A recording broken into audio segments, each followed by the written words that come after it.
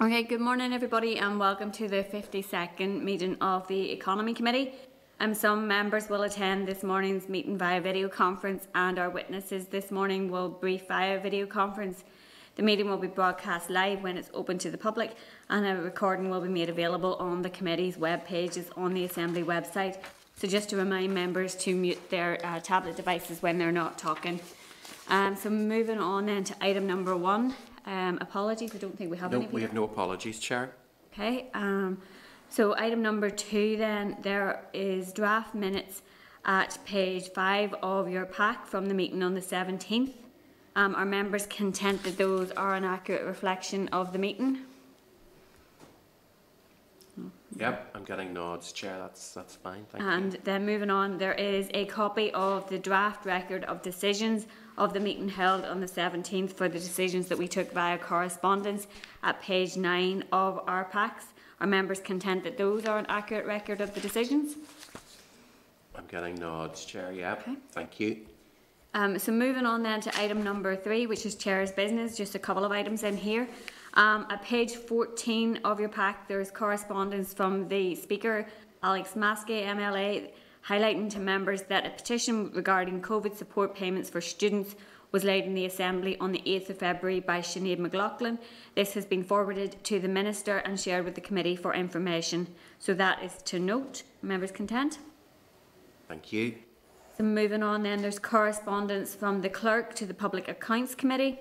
The final stage of an inquiry is almost up. The PAC opens the issue up to other committees to develop a programme of work based on the findings of the C&AG and of the committee. The Clerk has asked for an indication of any reports the Committee for the Economy might wish to take up when the PAC has completed its inquiry, so we can be updated with the likely publication date. So there's only one economy issue that has been flagged up in the PAC's current work programme, which is investment in broadband. And this has been marked as being for future inquiry, probably in April or May. So are members content that the Clerk would respond and indicate that the Committee will consider whether it wishes to pursue actions from that inquiry once it's completed? Yep, I'm getting nods, Chair. Thank you. Okay. So moving on then, there is a Clerk's memo and associated documents regarding our informal meeting last Thursday morning with Queen's Staff and Student Strategy Working Group. The meeting took place on Thursday the 18th and it was regarding the group's paper Building Back Better, an Alternative Future for Higher Education in Northern Ireland. So there are some suggestions set out in the Clerk's memo which include corresponding with the university to ensure that it is engaging with the group, to commission research on the funding models for universities, and to engage with Preston Council and University of Central Lancashire around the Preston model. And members might be familiar with that from our briefing on community wealth building, and it was highlighted to us in the meeting last week that there is very strong relationships between the university and the council there. Chair, I'm thinking it might be useful, because it covers a number of the areas we've looked at, to get a briefing from relevant officials from the council and university. I think it would be really useful. Yep, I'm getting nods for that. So yep, go ahead. Okay. Does anybody that was at the meeting want to add any additional points? John and Sinead were both there. It was a very useful discussion. Yes, Chair, it was very informative, very refreshing view on the role of universities in our society, the purpose of higher education, etc. A very enlightening presentation. Okay, thank you, John. So moving on then, we have one final item of Chair's business which isn't in your packs. The committee had engaged in correspondence with an individual regarding the high price of LPG compared to neighbouring jurisdictions. The committee has also written to the Consumer Council regarding this issue, as well as the Competition and Markets Authority. The Competition and Markets Authority has made suggestions for the forthcoming energy strategy on the issue. LPG does not fall under the utility regulator here. However, the new regulator, John French, is familiar with this issue from his day in the Consumer Council, where he has moved from. Peter, have you want to pick up on this? What we're suggesting is that the committee writes to John French as the new utility regulator, to see what he can do around potentially looking at LPG falling within his remit and being regulated. The information we have shows a huge price differential between what people pay here and what people pay, for example, in Scotland. So there's clearly an issue, and it's one that the Consumer Council previously looked at. So John is very aware of it. So if members are content, we will write to John and see just what can be done in terms of extending his remit. May require legislation, but I think it's worth pursuing. Yep. So our members Chair, content. could I just say, I endorse what has been said there by Peter. It's an issue that is brought to our attention. There is a bit disparity in the cost of LPG against mains gas or Phoenix or whatever, whoever the supplier is. So well done, Peter. It's an issue that's been rattling around for some time, and it's good now that John French has taken up that post. He originally was highlighting the issue. He's poacher turned gamekeeper, so let's hope he will deliver on it. So thanks for that, and we appreciate the efforts that's been put into it. Thanks, Chair. Thanks, Gordon. Perfect. We'll Go have ahead members with that, content Chair. then. So moving on then to item number 4, which is our briefing on the 14 to 19 strategy from both the Department for the Economy and the Department for Education. There is a clerk's memo at page 109 of your packs and a briefing paper at page 112. So this was a joint meeting that we had originally hoped to do with the Education Committee. We had organised it about a year ago, just before COVID actually hit. So this was postponed. At that point, the Education Committee has indicated that pressures on their schedule mean they are not able to participate today. So the briefing will be Hansarded and we will share the briefing then with the Education Committee. So I'd like to welcome into the meeting Heather Cousins, who's Head of Skills and Education Group in DFE, Jamie Warnock, who's Assistant Director, Skills and Education in DFE, Karen McCullough, who is Director of Curriculum Qualifications and Standards Directorate in DE, Claire McClelland, who is Project Manager, Transition of Young People into Careers, 14 to 19 Project, DE, and Joan Cassells, who's Qualifications Team in DE. So if I hand over to yourselves, I'm not sure which of you is going to open Chair, up. I think we just need to bring another into the spotlight there. Yeah, we've done that. No, it wasn't a name on it. Okay. Well, I'll hand over to yourselves and to make an opening statement, and then we'll bring members in for some questions. Good morning, Chair, and thank you very much for the opportunity to brief the committee on the ongoing joint work to develop a more strategic approach to 14 to 19 education and training. To set this in context, in 2017, the then Ministers for Education and the Economy agreed that officials from their respective departments would work together to develop a more strategic approach to 14 to 19 education and training provision. The Ministers set out a number of areas which they wished officials to focus on in order to address the challenges in the 14 to 19 education and training landscape. In order to build consensus around the main challenges and what we achieved, 2 departments commenced initial engagement with key stakeholders in early August 2018 by hosting a public sector innovation lab event. This event brought together around 50 stakeholders, including educationalists and employers, as well as speakers from other institutions. The outworkings of the Innovation Lab resulted in 21 recommendations, grouped under the following 4 themes: policy strategy, progression, collaboration, measurement and impact. The Transition of Young People into Careers project, or the 14 to 19 project, was established in January 2018. It is jointly led and funded by DE and DFE. A project board has been established to oversee the project, and this is jointly chaired by myself, Fiona Pepper, who's the Deputy Secretary with responsibility for Education and Children's Services in DE. At the outset, I should highlight that this is a particularly complex area of work which spans across a number of departments and sectors. The joint approach that we're taking provides an opportunity to grasp some of these complex issues and ensure that we collectively meet the needs of our young people and the economy. Initially, the project focus was on putting in place work plans and priorities, building on the Innovation Lab work and engagement process with stakeholders. A critical element of the project's work to date has been to agree a draft vision and a set of guiding principles. These have been developed and agreed in collaboration with both departments and cross-sectoral stakeholders. Both are outlined in the paper which you received in advance of today's briefing.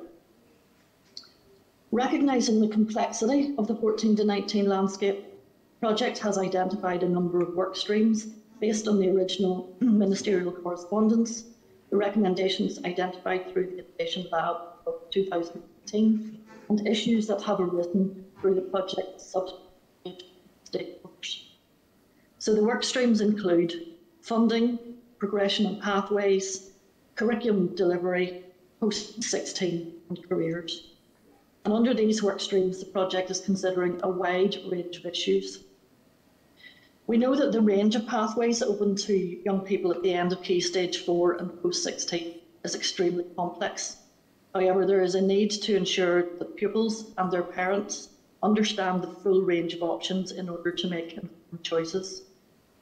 We also need to understand how the 14 to 19 education and training landscape is funded, the use and allocation of funding across the system, and any intended or unintended consequences funding has on competition, duplication, collaboration. And we need to consider and agree what the role and purpose of education at post-16 is. Finally, on the work streams, high quality careers education and guidance is crucial, ensuring that learners are aware of their options and the available pathways into higher education, further education, training and employment. Careers education and advice has been consistently highlighted by a range of stakeholders as being a critical element in the education and training journey for 14 to 19-year-olds. So moving to the current position and the project's outputs. Whilst the project is important, it is discretionary and non-statutory. And in March 2020 then, as a result of pressures faced by both DFE and DE responding to COVID, both ministers took the decision to suspend work on the project. Therefore, staff deployed on the project were redirected to support business critical work in both departments. In October 2020, both ministers agreed that the work 14 to 19 strategy should recommence, and following some preparatory work throughout October, the project resumed from the 2nd of November 2020. Prior to suspension, the focus had been on the completion of the baseline position and an evidence base to support each of the identified work streams. The purpose of this baseline document is to outline the current 14 to 19 education and training landscape and provide details of key challenges. This will form the basis of the future approach. The key challenges have now been captured through extensive research and engagement with stakeholders, and this work is now almost complete. So the immediate next step for the project is to finalise that baseline position, and then I can advise that this briefing document is currently being reviewed by project board members and the relevant policy teams across DE, DFE, DERA and DFC. On completion of the baseline in the next few weeks, we will then engage with DE and DFE ministers to agree on the next steps. While the suspension of the project clearly had an impact on the timescales, this area of work continues to be a priority for both the Department of the Economy and the Department of Education. In order to make progress, both departments are committed to continuing this collaborative work to ensure that the challenges set out by ministers are addressed. So that's really all I would like to say in opening remarks. I'm very happy now to answer any questions that members may have. Heather, thank you very much for the update. This was a strategy the committee has been very interested in since we were re-established last year as part, I suppose, of the wider the skills strategy and where it links in with other strategies. And I think that the current review on level 3, 4 and 5 qualifications as well, I think they all are really important. And as you highlighted there, I suppose, you know, the landscape has maybe changed a bit from last year when this work was initially ongoing because of COVID, and the need to have skills programs and to have pathways for young people is going to be really important in terms of the economic recovery as well. I guess it's also important to say that I'm sure most members, if not all members, will recognise the extreme complexity of this piece of work, and I know it's something that is highlighted to us by various people, is the level of duplication and things like that within the further education and school system, and how we grasp all of that to ensure better delivery for young people. So you have outlined the where we currently are and the next steps. Do you have a time frame around that piece of work in terms of signing that off, and then what will be the next step after that? Yes, I indicated that the baseline document has been sort of sent out to all project board members for final quality assurance and review. It's quite a substantial document. So, there is a lot in it, and that reflects the complexity of this piece of work. So we will work our way through that as soon as we can, and then put papers to the ministers to get their agreement on what the next steps are. We also have to recognise that we are, reaching the end of the current mandate. So we'll be setting out, opportunities, quick wins, things that we can take forward in that period of time, but also recognising that this is something that, potentially requires radical change, and we need to look at how we can do this in the most sensible way. It also will need to fit in with the work of the independent panel that's going to be reviewing education provision in Northern Ireland. Yeah, thanks for that. And so just I suppose in relation to some of the themes that you have mentioned through your briefing, obviously parity was one of those, and the parity between vocational and academic training is something that I think is really important in terms of putting a focus on widening participation, particularly for underrepresented and disadvantaged groups. Is that something that is being, I suppose, prioritised within any proposals? And are there proposals coming out of the baseline document? Or when you say key challenges, is it highlighting the challenges, or will there be recommendations coming out of that as well? Well, there will be recommendations based on, all the work that has gone into that baseline document. So for example, if we're looking at the progression and parity, the intention would be to map out what qualifications are and show the parity between vocational and academic to make that clearer for learners and parents. That the two pathways are distinct, but they are in parity, and that you can progress. Whatever pathway you choose, there will be those opportunities. So that will be part of it, and there will be projects that can be taken forward. Certainly the Department for the Economy, we are doing pieces of work on trying to streamline and simplify vocational education qualifications, because that landscape is very crowded. And likewise, DE will be looking at curriculum and what qualifications are appropriate there. And it is about mapping that and showing that it does fit together. So that will be one of the areas of recognition. Okay, thank you, Heather. And I suppose just a final question for myself before I bring in other members. I guess as part of the response to COVID, we've seen the apprenticeship recovery and retention strategy, and that work obviously links in with this work as well. Is the department looking at, I suppose, best practice elsewhere, where there are really effective models of, and even in the south there has been a lot of progress in terms of skills and looking at higher level apprenticeships. Is that something that is being considered by the department as to how to, I suppose you've called it some quick wins, I think, in terms of being able to deliver things before the end of this mandate? Yes, we always look to best practice elsewhere, and we also, we'll look at some of the OECD work for the skills strategy to identify where we can try and find comparable systems and so on. It's very difficult to identify something that you could say is going to be totally relevant for Northern Ireland, but we are picking up the best practice elsewhere and trying to include that in the baseline document where we can. Okay, thanks, Heather. Could I possibly ask Claire, the project manager, to maybe say a bit more on that, if Claire's there? Yes, certainly.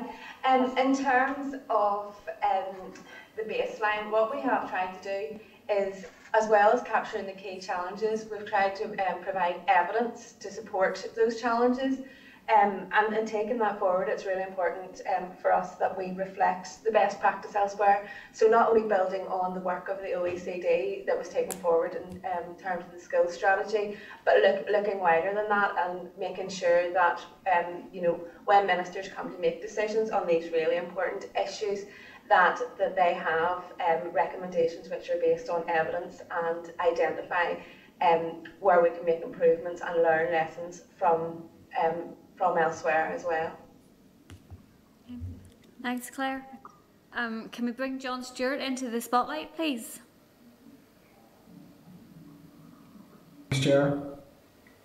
You got me okay? Yep. Yeah, thanks. Thanks, Heather, everyone, for the presentation and the information so far. And as the Chair says, we look forward to seeing it and appreciate your engagement with us. Just a couple of points from me.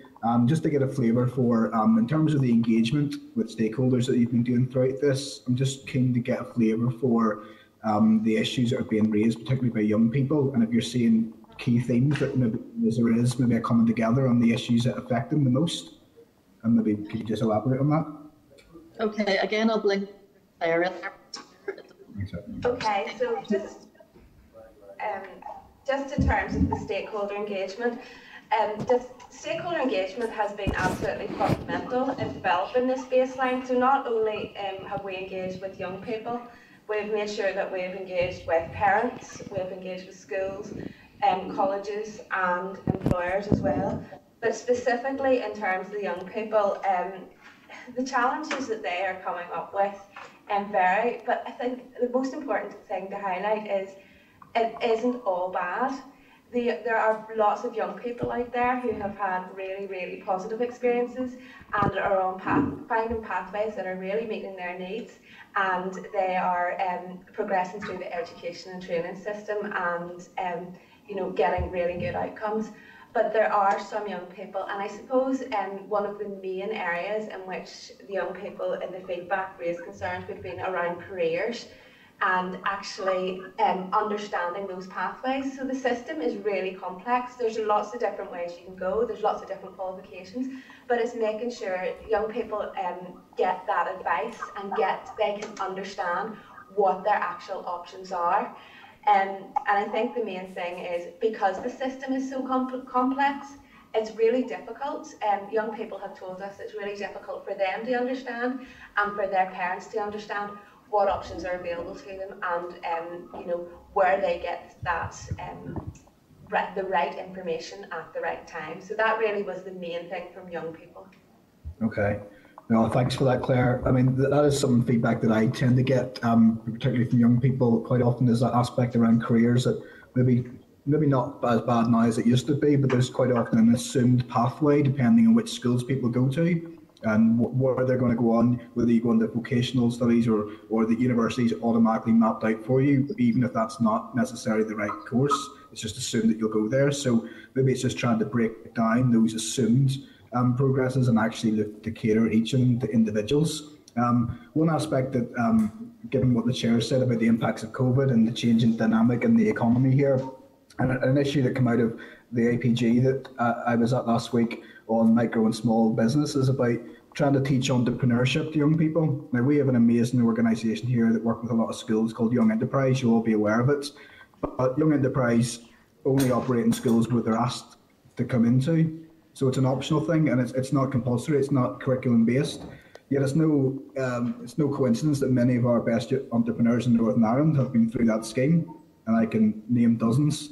And I would love to see if something like that could be factored in to try and sow the seeds of an entrepreneurship and develop those seeds at an early age as part of a compulsory curriculum to try and develop that, because countries around the world that are leading in entrepreneurship do that.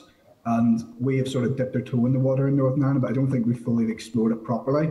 So if that was something that could be looked at, I'm interested to hear your thoughts on that, because we are an economy that is overwhelmingly based on micro and small businesses, and young people quite often, I just don't think see the opportunities to do it, and maybe miss the opportunities at an early age. So again, keen to get your thoughts, and maybe that could be something that could factor in. I'd really appreciate it. Absolutely, that is something that we can factor in, and I'll maybe ask Karen in just a second to add a wee bit more in terms of the Northern Ireland curriculum. But entrepreneurship, all those skills are embedded in the Northern Ireland curriculum, and I suppose in terms of because the project is working with both departments, in terms of the Department of Education, the Department of Education and the Minister indeed is very aware of the value of organisations such as Young Enterprise, and there's quite significant funding is provided to that. So certainly it's a really important issue, and I don't know, Karen, if you want to add anything in terms of the wider curriculum. Yes, in terms of the curriculum there, thank you.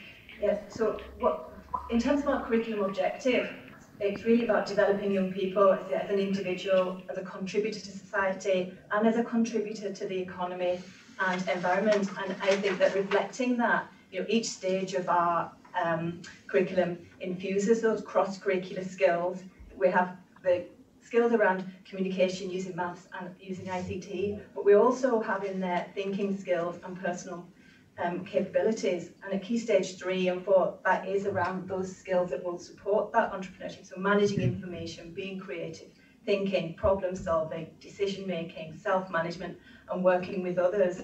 And that's applied across all the areas of learning in our curriculum. But I do take your point, and I think engagement with employers is a really important part of and valued by schools as well. Those employers as well play a key role in motivating and inspiring young people to see what the skills they require and to see what the world of work is like. So we do, as you say, Young Enterprise and I think another organisation as well to support those kind of placements.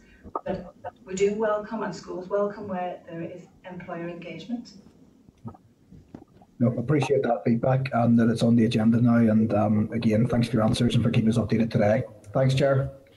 Thanks, John. Can we bring in Sinead, please?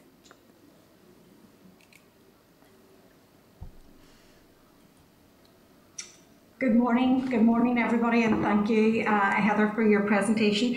And I just would like to say from the outset, out of all of the strategies and all of the programmes that we work with and deal with, I think that this is really fundamental for us cracking our economy in a proper way. If we get this right, then the rest flows much easier. So I really welcome the collaborative work around the Department for Education and the Department for Economy. I mean, it's fundamental and so important, and it's a piece of our economy infrastructure really that hasn't been working quite as effectively as it should. So I really welcome this piece of work, and I know it is very complex, and I can see that from the baseline study that Heather held up there now. There's quite a bit of work that has been done and quite a bit to do, and I think it's long overdue, and I'm glad to see the collaboration taking place. So there are many challenges, no doubt, and as Claire indicated earlier, there's also some room for good news. Not everything is broken. There's some very good best practices that we can see, but I think that we just have to make sure that there's a more seamless pathway that is identifiable for young people. And not everything fits in the little boxes sometimes that we try to create. And I would really ask to Heather, there are challenges in and around this. This will not be fixed overnight, but there's also cost implications as well. Any consideration been given to the cost of actually developing some of these programs and ensuring that there is along it. And one of the areas that I'm particularly concerned about is the higher education piece after the 14 to 19 and bringing that right up through HE as well. There are areas there that needs considerable investment and considerable changes.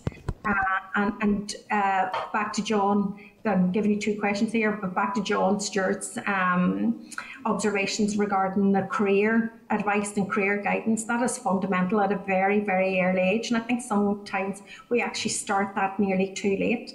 People are actually considering their career guidance, at the very point and when they have to make choices, and I think it should start really, really much sooner for our young people, so that they know that there are other pathways other than universities. But there has to be a clear quality career guidance, and it's not just dependent on the school that you go to, where the choices are open and available to you. So those are just a few. I would like to hear your observations and some of your thoughts around the challenges and some of the opportunities that lie ahead as well. Yes, Sinead, thank you for that. I mean, I agree with absolutely everything you said. It's and at the moment, both the education budgets are struggling, and there's a lot more we could do, but I think there's a lot more we not, so the issue of duplication and so on needs to be looked at. The issue of, some schools say they have to do it as well with their new area learning partnership because of the difficulties of funding to send people to. So those are the sort of things we need to look at and use resources more efficiently. But there is no doubt that, as part of the recommendation, we will be looking at what some of these would cost and then seek that investment where we need additional investment. So it is complex. On the issue of careers, we know that the system is a bit disparate, but one of the interesting observations is that during the pandemic, when these career interviews with a careers advisor have been online, parents have also been able to participate, and therefore, you're getting the information and the learners at the same time, and that is great to see that, and that would ensure that this is less there about what options there are for young people, so that the young parents about. So I think there's potential for that to be better in the future using the technology that we now use in the pandemic. Yeah. Does that answer your points? I mean, higher education funding is a whole different area. Yes, totally agree that there needs to be more investment. Where we're seeing that increased applications to universities go on. But we also need to consider, is it appropriate for everyone to go to university, given that we've identified that we have skills gaps at level 5, and university isn't for everyone. So again, it is about more effective use of the resources that we have. And, certainly last year, higher education courses did suffer because more people went to universities and didn't enrol in the excellent level 4 or 5 provision that's at further education colleges. And, I'm trying to encourage further education colleges and the universities collaborate on that rather than it being competitive. Let's collaborate. Let's get people in the appropriate courses for their level. Absolutely agree there, Heather. It's really important to get people to do the appropriate courses and rather select university on the place that they're going to rather than that course that they're actually studying. There's a cost of exporting an entire university worth of people out of Northern Ireland. There's a cost to our economy. So we actually have to look and weigh up that cost too. But certainly, sometimes I think that there is blurred lines when it comes to the further education, like what the further education institutes, what is their main priority? Is it vocational training? But a lot of it is spent actually trying to bring students up to a standard that they should have got within their school system, and then they have left, and the further education colleges are trying to pull them back again. There's a failure in the systems, so we need to actually fix it before they actually leave school and then possibly go on to higher educations or further education colleges. But I have to say, look, keep at the work. There's lots to be done in it, and there's lots of best practice throughout Europe to look at it, to do ways different than we're currently doing. And in many ways, our economy suffers as a result of poor choices made earlier in people's lives, and we can't allow our young people to be failed through bad choices or bad career paths or pathways that are obscure to them in some way.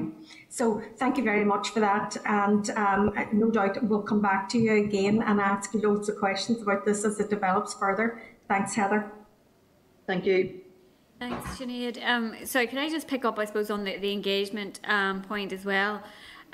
Has there been included in the conversations to date and in the work to date, I suppose the organisations that deal with young people who have, been failed by the education system, or who have faced additional barriers, the likes of Include Youth and Start 360, have they been involved in shaping the baseline document? Claire, perhaps you could answer that. Yes, Chair, not to date, those specific organisations haven't been involved, but what I would say is, in the engagement that we have had, our engagement hasn't finished. This by no means. We can't just have the baseline document and finish at that. We need to continue to engage with stakeholders right across. But in our engagement with young people, what we did was we ensured that we had young people from all backgrounds. We made sure that we had young people who were in school, who had possibly went through that academic route. We had engagement with young people in further education, but we'd also made sure that we had young people who maybe didn't have a typical experience with the education system, or they maybe had other challenges to deal with as well. So in our engagement to date, we've tried to be as inclusive as possible, but certainly going forward, if there's other organisations that we need to engage with, we will do that. No, that's good to hear. Has the Children's Commissioner been has she been involved in the engagement and consultation process? Yes, Chair. The Children's Commissioner was briefed early on in the development of the project. We were quite lucky that we were actually able to attend one of the Children's Commissioner's events to engage with children and young people. As well, but we will continue to keep the Children's Commissioner and indeed others engaged as we go forward. No, that's good to hear. Thanks for that. Can we bring Gordon in, please? Hello. Can you hear me okay, Chair? Yep, we can, Gordon. Great, thanks, Chair. Heather, good to see you again, and your staff, thank you very much for the presentation. We did have a bit of a briefing last week about unemployment and unemployment figures, and I understand there are about 10,000 young people currently unemployed in Northern Ireland, so it is a significant issue and currently needs to be addressed. We do welcome the work that has been done. The strategy covers a number of key issues. Yeah, there's been considerable consultation. I noticed you've engaged with business. Maybe you could give us a bit more on what has been done there, how you've engaged with businesses and employers, obviously. You've consulted with business in the community, the CBI, Chamber of Commerce. What about industry, some of the large manufacturers and so on? Are they having a real input into this, because they have an ever-changing demand for skills, and we hear about it from our FE colleges, how they customise courses, customise training for business and for manufacturing, for example. Are we covering all of those aspects? Thank you for that question, Gordon. I mean, I think certainly as part of the work that we've been putting into developing the new skills strategy, there has been a lot of engagement with industry and with employers. And, we have ideas as to how we can do that going forward. Perhaps Claire could talk about specific engagement on this particular project with employers and industry. Yeah. Certainly, in terms of engaging with employers, the project, we recognise that Employers are an absolutely key part of this. We are wanting to get young people ready to transition into careers. So what we have done to date, and again, our engagement isn't complete, we engage with business in the community and CBI. And business in the community actually were able to facilitate a meeting with representatives of key organisations. So we've met with employer representatives, and that has included representatives of those manufacturing employers as well. And in doing that, what we sought to do was discuss, the work of the project and actually get their views on what employers see as a priority for 14 to 19 as well. We had some more work to do prior to the suspension of the project, and unfortunately due to COVID that didn't happen. But in the next number of weeks, we may look at how we can take forward further focus groups specifically with employers. Good. The important factor is in manufacturing. We understand that 70% of manufacturing is done outside of Belfast. So there's a great spread there, and a lot of it, I suppose we think of traditional engineering manufacturing, but things have moved on, and a lot of it is IT based and all of the various sectors. So it's important that we try and cover all of those. My last point, I suppose, is how do we get the message out about the broad range of skills that are needed out there, and how do we inspire young people to get interested in not just in an IT-based career that so many of us are all tied into these days, but getting back to, suppose, getting involved in more traditional skills. And how are we ensuring that young people are at an early stage are made aware of all the various options and choices that are available out there? Yeah, I think Gordon, that remains the key challenge for us is getting young people inspired. And we have mentioned careers advice and have mentioned, the sort of the variability of careers advice that young people get. And I think again, I go back to my working collaboration. It'd be great to get collaboration between employers and the career service. Maybe do some case studies on, a career either in a more traditional industry or a career in high tech. And maybe do short videos, social media, so that young people, we're communicating with them in the way in which they prefer to be communicated with, and to show them what kind of career they could have, and it might be something and to show that there are pathways, and you can start at different levels. So I think there is a lot to be done. A lot of it is about out there. A lot of it is about being creative and communicating with young people in the way in which they can relate to this. And I guess it's quite challenging for those of us who are more mature, and I'm talking about myself, to think about the best way to communicate with young people. But we do need to do that, and our careers advisors have a lot of experience in that area, and we need them as well. Okay, just a final point then on that. What about doing something more to incentivise employers and business to take on young people for work experience or placement? Many employers see it as a bit of a burden. They don't really want to take it on, the young people on, because it commits other staff to supervising, it commits other staff to giving time. But what more can we do to try and incentivise and encourage employers and business out there, including the public sector, to bring in young people and give them a taster of what real work is about and what options there are out there? And I think there's no substitute for it, I think, than getting young people. And even we've got young people coming to work with us for a week.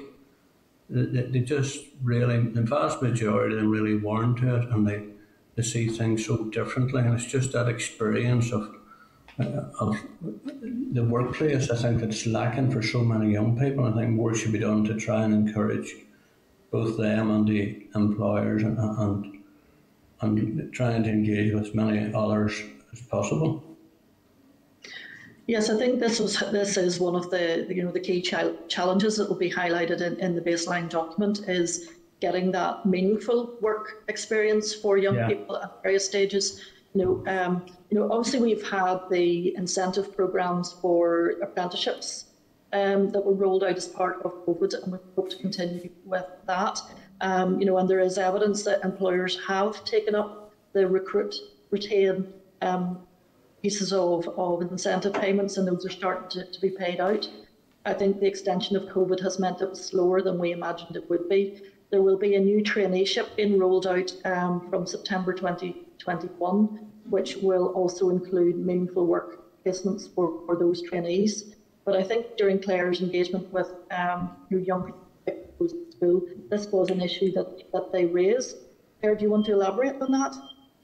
Yes, thank you, Heather. In terms of work experience, young people did tell us that there were some challenges and maybe differences in depending, what school they did or what contact they had in terms of work experience. But what we did also find was that there are really positive examples as well in terms of connections between employers and schools. So the will is there, and there is a want from employers and a want from schools to work together. Hopefully, in capturing what we have done in the baseline, it will provide an opportunity to build on that, and to maybe work further with employers and schools to identify, is there anything else we can do to make that a little easier. Clearly, work experience is really important.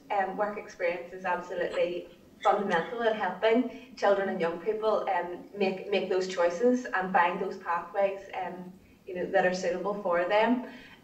So certainly it's something that has been reflected, and whilst there are positives, there acknowledged there are opportunities as well going forward. Okay, great. Thanks, Helen, and all your staff for the answers. Thank you. Thanks, Chair. Thanks, Gordon. So can I just ask a wee question around that engagement piece again, just in terms of the businesses, just to pick up on Gordon's point, is there engagement with, I suppose, the representatives of small businesses as well in terms of the types of opportunities or skills demands that there might be there, and also in terms of social enterprise, is that something that has been engaged with, and trade unions as well? Okay, Chair, to this point, we have engaged with business in the community and CBI. Certainly, if there are other groups, and FSB as well, so we have engaged through those bodies. Certainly, if there's more we need to do in terms of engagement with employers, we will do that. Okay, thank you. Chair, if I could just add to that, there is extensive engagement on with employers in terms of the work we're doing on city deals, and maybe Amy could say something about capturing employers' views through that route. Yes, certainly. Thanks, Heather. Obviously very topical to talk about city deals this morning with the Derry Strabane deal heads of terms being agreed. And in fact, I was with that council yesterday in their Employability and Skills Advisory Board, which reports into the overall city deal, and that's just that's a great engagement that we do sort of 4 or 5 times a year, and it's just one, I suppose, of the wider landscape of employer engagement that we do across the city deals piece. So that also applies to the region deal and the Causeway Lens and the fourth deal. Obviously, they're all at different stages. I think it's probably worth mentioning as well, just beyond city deals, the ongoing engagement with employers that we have right across the piece, and inbuilt into our skills ecosystem. So, for instance, with the further education colleges, we have the curriculum hubs, where they're based around sectors, whether it be IT or whether it be manufacturing, and that's something that Gordon mentioned there. The FE colleges are very, very good at getting that engagement directly with employers so that they can tailor provision to exactly what those employers' needs in those sectors. Likewise, on the apprenticeship side, we have sectoral partnerships that help to develop and make sure that the apprenticeship offerings, and that's higher level apprenticeships as well, as the traditional ones. So I think It absolutely is worthwhile mentioning the engagement with employers in this specific project, but also that it doesn't sit in isolation amongst our wider engagement. No, thanks for that, Jamie. I appreciate that. Can we bring Claire in, please? Thank you, Chair. Good morning, everyone. I just want to pick up on that point in relation to the careers service. I think it is really important that we do find a way to communicate effectively with young people about the careers that they have in front of them and indeed inspire them. I remember when I was getting to that point in my life when I decided what I wanted to be when I grew up, and I was really keen to actually progress something in and around art, but felt that there were no options open to me other than just to be an artist, if you like, whereas, opportunities for graphic design, illustrators, all those different types of things, which really do play into what the future of Northern Ireland and the skills that will be required. We only need to see that with the universities, illustration and games academy that was announced in the last couple of days in relation to Fortnite. I do think that we need to start looking at what's out there and what big companies want, and utilising the interests of young people so that they can be inspired into a career that they maybe wouldn't have thought of.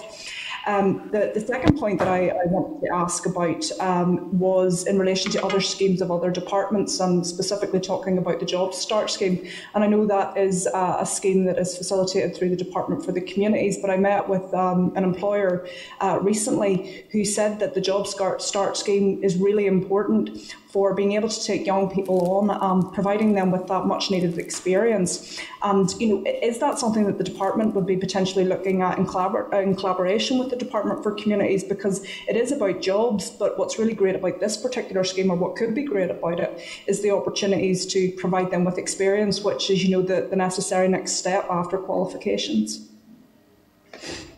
Yes, Claire, thanks very much for that. I think for your first point on careers, absolutely, we need to get better at making sure careers advice is as up to date as it can be. So there's a continuing professional development need for careers advisors, careers teachers that we need to look very seriously at. And also, there are other web-based tools that maybe other nations have that we also want to look at and take investment in. So, that we're very aware of that and wanting to make that better. In terms of then the Job Start scheme, we have quite good engagement with the Department of Communities.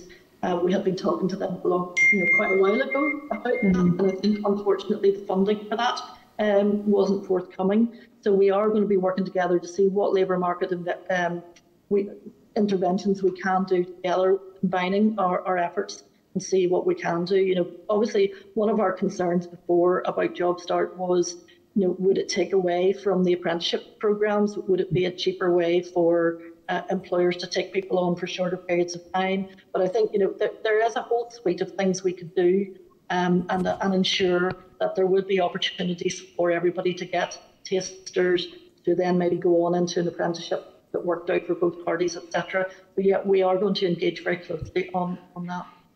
Okay. No, look, thank you, Heather. I'm pleased to hear that you are working closely with the Department for Communities on this. I'm all for cross-departmental working. I think the outcomes-based approach that we had agreed to a number of years ago is something that we need to provide focus on.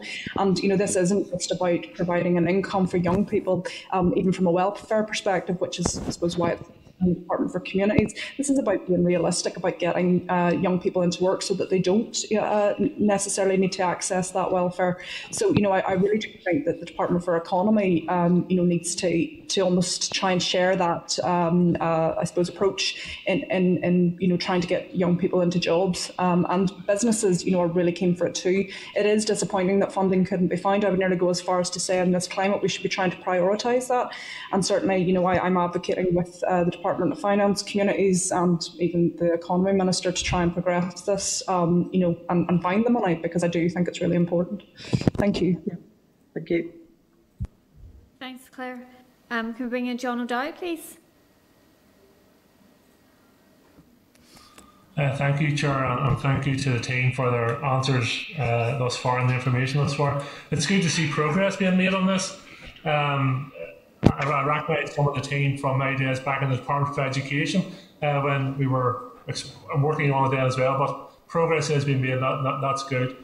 I think in terms, I'm was disappointed, and I think it undermines what's known as vocational education and vocational courses when the Minister recently announced £500 for full-time students studying higher courses, but not for full-time students studying further education courses. So I think that undermines some of the work we're trying to do to encourage young people to explore all their career pathways moving forward, and to put an equivalence between the benefits of exploring trades, etc.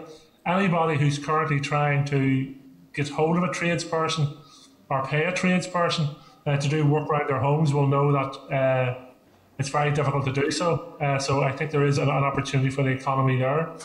But my question comes back to the point of getting information out to young people and to parents about the options they have available to them. We've never really been able to crack this nut in terms of speaking to parents and young people about the options that are available to them. And while it's welcome that more and more young people are going to universities, it's not the career pathway for everyone. So could you just expand further in terms of what options or what is being explored and how we engage with young people and parents on the benefits of many courses that are not university based?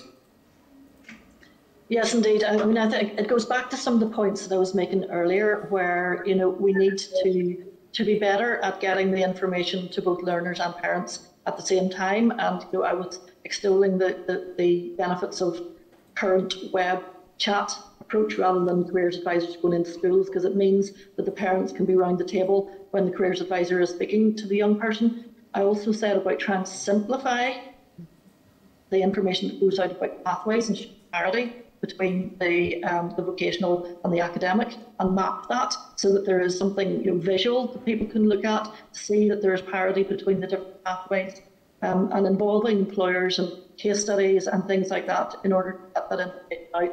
And then using the web-based technology other nations have brought in, such as Scotland, and just modernising things that we do in terms of careers. It has been, there have been improvements, but there is more work to do to do that work. Oh, okay, thank you. Thanks, John. Thanks to Heather and to everybody else for the update this morning. It has been really useful, and we will look forward to continuing to engage as the strategy continues, and look forward to seeing that baseline document when it's published in the near future. So thanks again for being with us this morning. Thank you.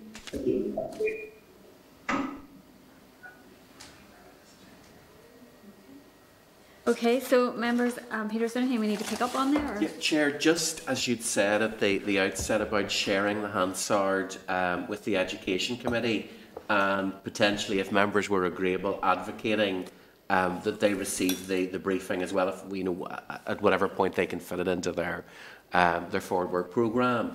I think, as was highlighted, it also feeds into the likes of the skills strategy.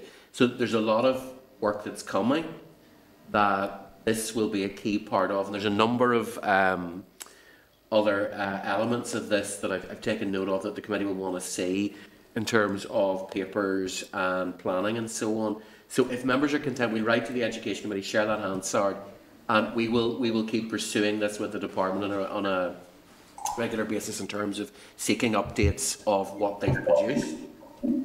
Chair. Yeah, sorry, is there any possibility that we could get a copy of the baseline document that Heather showed us? We could have a good poke about it. Yeah, I think she said, Sinead, that it was with the project board at the minute and getting signed off soon, so hopefully we will see that shortly, Peter, and we will be asking for it. Yeah. Is somebody else looking in there? It would be. We could make more targeted questions if we could actually see the document, just to see what direction of travel we're going in. Yep, no, agree. Okay. Was someone else looking in there? Yes, I was. Go ahead, Christopher. Thanks. I didn't. Everyone had made the point about careers advice, so I didn't really see the need to make it again during the presentation. But one of the things that I think it was last week, we were told about shortages in the civil service.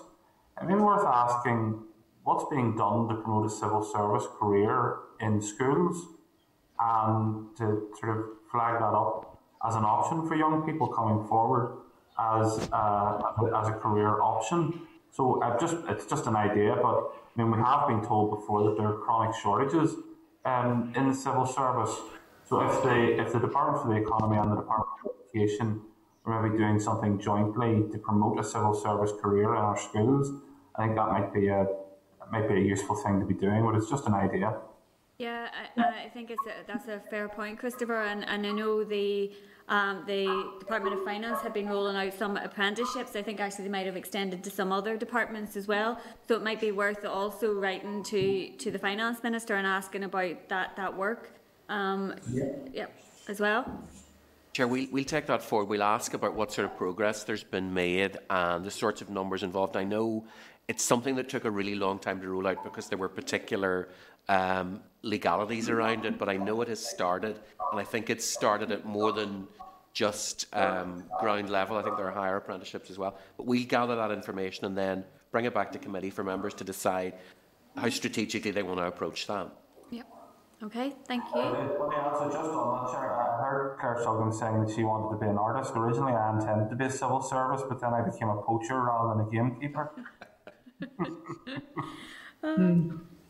Chair, could I make a point just from a point that I'd raised in relation to the Job Start? Given that we are working with communities in relation to that and the crossovers, is it something that the committee would be interested in doing insofar as writing to the Department for Communities just to understand the pressures around the budget and the issues? Because my understanding of that scheme is that it is ready to go, and it does seem to be an issue in and around funding it. Yep, we can do that. I know there was a significant piece of work done around the programme last year, so we can pick up with that. Thank you. Okay, so we'll move on then to our next briefing, which is from FSB, Logistics UK, NI Retail Consortium and Retail NI on EU exit and the protocol. So there is a clerk's memo at page 118 of your pack. There is a clerk's memo on the recent briefing from departmental officials on EU exit at page 124. There is briefing slides from the EU exit team in the department on page 128. There's a Hansard paper on the issues facing freight and haulage sector at page 134, and an Invest NI news article regarding market access to Britain and the EU at page 158. There's correspondence from the Minister on the impact of Brexit on the retail and haulage sectors at page 162 of your pack. So some of the witnesses that are joining us this morning have previously briefed the Infrastructure and ERA committees, and some were also present last week for the discussions with Michael Gove and Mara Šefčovič. So this briefing obviously is a strategic briefing, so it would be useful to hear from our witnesses and to focus, I suppose, on some of that higher level stuff. So the briefing is going to be Hansard as well, so that we can share it with other committees. So if I could welcome into our meeting this morning Roger Pollen, who's Head of External Affairs at FSB, Seamus Leahy, who is Policy Manager for Northern Ireland Logistics UK, Aidan Connolly, who's Director of the NI Retail Consortium, and Glyn Roberts, who's Chief Executive of Retail NI. So if I hand over to yourselves, and we can't see Aidan, I'm not sure if he's got his camera off, just to make an opening statement, and then we'll bring members in for questions and discussion. Well, thank you very much, Chair. We'll see if Aidan's camera comes on. I'm here. My camera doesn't seem to be working, unfortunately. Luckily for you guys. Well, Aidan, would you like to sort of set the initial context? Yes, sorry about that. Technical difficulties, new laptop and all that. Firstly, Chair and members, thank you for your interest and for asking us to come forward. What I want to do very quickly is say where we were, where we are now, what we need, and then to give you a couple of bullet points on the Šefčovič meeting last week. So where we were at the start of the year, there were a lot of challenges, and those challenges were not just because of the Northern Ireland Protocol. We had EU to GB trade had stopped because of COVID. We are in the middle of a lockdown. That meant that more people were buying from supermarkets rather than eating out. And you have to remember that at this time of the year, it's not unheard of that there are certain shortages and things anyway, quite simply because of the season. At this time of year, we have 90% of lettuce, 85% of tomatoes, about 65% of all soft fruit and veg is coming from the EU anyway. You have to remember, we're already 12 hours less shelf life than places like Bolton or Birmingham, quite simply because of geography. So any sort of time lapse affects freshness and affects availability. Now, some people, for example, the Westminster government have been saying that it's all absolutely fine, there's no sea border. That's not true, and neither is it true that the people who've said that we're starving, there's lots of empty shelves. If we're realistic about it, and this is what one of the key points, never mind the technical detail in this, one of the key points that business has been making is that we have to be realistic and we have to be pragmatic about this. So the realistic part is that the average supermarket has between 40,000 and 50,000 items, product lines, sorry, not items, and there's only ever been a couple of hundred missing. So there's been choice issues, there hasn't been food shortages. So where we are now, that is kind of embedded, and actually the people who said that there's shortages are doing a great disservice to the retailers, small and large, and to the logistics companies who have been working round the clock to make this work. You have to remember, the Northern Ireland business community did not want the protocol. In fact, I'm on record as saying that the Prime Minister didn't listen to Northern Ireland business, Northern Ireland communities. However, it is in law, and we are making best endeavours to make sure that goods flow freely and that we continue to give choice to Northern Ireland consumers as is needed. So we know that there are challenges coming, especially 1st of April, with the end of the grace period, that we will need export health certificates, and the end of the derogation on parcels. So what we need has been summed up by the Northern Ireland Business Brexit Working Group, which I have the pleasure to convene, as 4 things. Firstly, is stability. That's an immediate extension to those grace periods to continue to allow Northern Ireland business to adapt. Now, that's not a can-kicking exercise, because it brings me on to our second point, which is certainty, and that is the certainty of a long-term workable solution that is designed with business, not done to business. Thirdly is simplicity, and this is the real heavy point in this, that there is a sliding scale of simplicity. So at the very bottom you have digitisation, so all of those EHCs, instead of 70 pieces of paper, you have 1 or none at all, right through to that digital evidence of where things are going.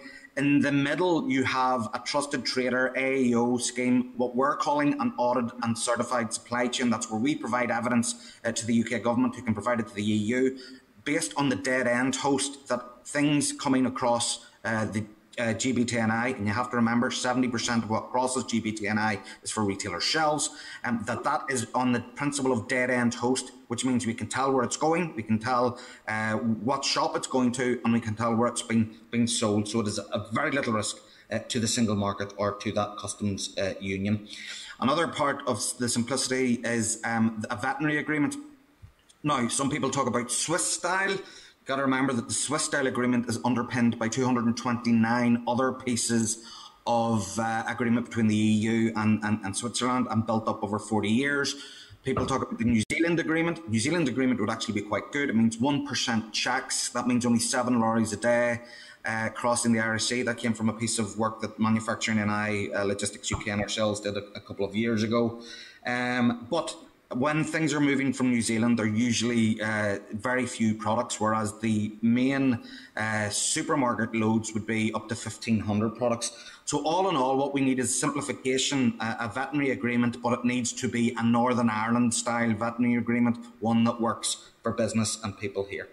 Lastly, all this has to be done as far as affordability is concerned. Now, that is 2 types of affordability. Firstly, the affordability and the removal of friction that allows Northern Ireland business, large and small, to continue to be competitive. And that affordability for Northern Ireland households that have half the discretionary income of Great British households. Lastly, I'll quickly talk about what Vice President Šefčovič said. So firstly, he said that the EU remains committed to the protocol, to the North-South bodies and the Good Friday Belfast Agreement. And he says that the 8th of December and those derogations that came, those grace periods are proof of that.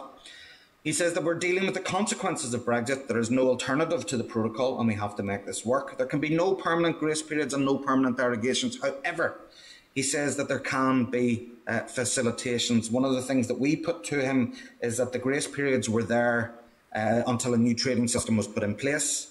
For us, that principle still stands because that new trading system is not in place, and he did agree that. Thirdly, he says the protocol offers opportunities. That's the creation of new business and the sustaining of current business.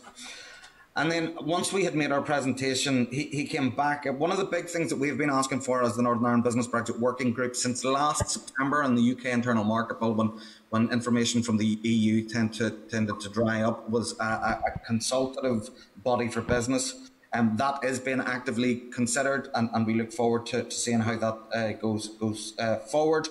But he did agree that we have to work on this together, that there must be political leadership on both sides. So for us, it was a lot, I'm not gushing about it. We are pragmatic and we are realistic, and anything the Commission wants to do will be tempered by the needs and concerns of the 27 member states. For us, I think that it is a step forward, as in there is a recognition of the concerns of Northern Ireland business, and there is that willingness to work on facilitations. That, added to the admission that there's a need for better communication, means that for us, last week's meeting was significant and had some progress that we needed. Thanks. Thanks, Aidan. Is anybody else wanting to come in before we open it up to? I suppose if I could just add to that, and thank you very much, Chair, and Aidan, thanks for that scene setter. I suppose colleagues here will bring great knowledge across a range of issues, principally within bringing products in for retail and with transport and logistics. FSB's membership is much broader and encompasses a real diversity of businesses, some of which see great opportunity through this, but some of which see existential threat, and many of which are somewhere in between. So I think what we're going to try and do in this session is just share information with you in a way that best helps with your inquiries into this. So going back to what this is all about, and our meeting the other day with Šefčovič, it's about the Northern Ireland Protocol, and we drew their attention to the element in it that said that the EU and UK are determined that the application of the protocol should impact as little as possible on the everyday life of communities in both Ireland and Northern Ireland. And there are key issues that affect the business community and the wider population that require urgent and permanent solutions in the spirit of that original commitment by the EU and UK, if we're to avoid wider community turning its back or turning against the protocol. Now, they have been characterised as the 5 Ps, the parcels, pets, potatoes and potted plants. So those are by no means the only issues that are requiring resolution. They're just totemic ones. But failure to address them in a way that will impact as little as possible on the everyday life of communities in Northern Ireland will risk being intensely damaging to businesses here. And the other thing, I suppose, was that the protocol's operation could be summarised, or it has been summarised, with the best of times and worst of times. So in its favour, the protocol offers the perfect conditions for manufacturers from anywhere on the planet to locate in Northern Ireland to benefit from unfettered, tariff-free, quota-free and customs-free access to the UK internal market and the even larger EU single market. Now, that opportunity is solely here in Northern Ireland, and so it presents a unique package of English speaking, robust laws and courts, highly educated workforce, some of the lowest property costs, 5 seaports, 3 airports, plus Dublin Port and Airport very close to hand. And indeed, if I believe that Belfast is now the second largest English-speaking city in the entire EU single market. So that's the best of times lens focused on it. The worst of times, though, was brought home to me last night by one of our members who has a franchise business, and their product comes from GB. It's a pet food business, and they are being advised that they need to have the postcode for the farm and the date of flow for the lamb that goes into their pet food. Because they're a franchise, they can't source elsewhere, they can't bring different product or source local in Northern Ireland. Their entire business is dedicated on being able to access that product from GB. So I say there are two different lenses being focused on this, and for some, yes, it is the best of times, but for others, it very much proved the worst. Madam Chair, if I could just sort of add to what my two colleagues have said. And firstly, a belated happy birthday. I don't want to embarrass you too much. But I think Aidan and Roger have summed up the situations fairly well. I think for us, it is about how do we get long-term solutions? How do we secure unfettered trade? And it isn't a case of kicking the can down the road if we get an extension of the grace period announced today. It is about making sure that we have those long-term solutions in place that are not going to inhibit trade, because I think it's worth pointing out that businesses in the last year have fallen off so many cliffs. We have a perfect storm of challenges with the pandemic and the protocol. I think what we need to do is making sure that we resolve these difficulties and get back to the real focus, and that is recovering our shattered economy and dealing with a post-pandemic world that will be very different. I think from Retail Now's perspective, our 2,000 strong membership takes in local wholesalers, independent retailers of all kinds, and local suppliers. So in one sense, that gives us a unique perspective to look at this issue, because in many respects, our membership spans the entire supply chain.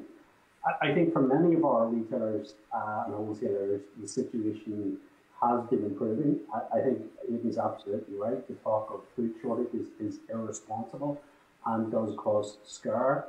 And let's be frank, there are delays, there are challenges, but I think what we all need to focus and knuckle down is having that laser-like focus on solving the problems, and that includes, I think, many of the concerns that I think Unionism has as well. And I think it's not about looking back to what we did in 2016 or how we voted in 2016.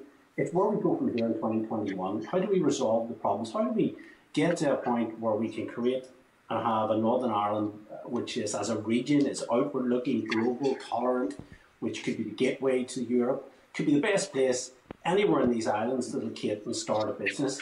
So we're very ambitious, I think, for Northern Ireland. We are optimistic, and we believe we can get through these problems.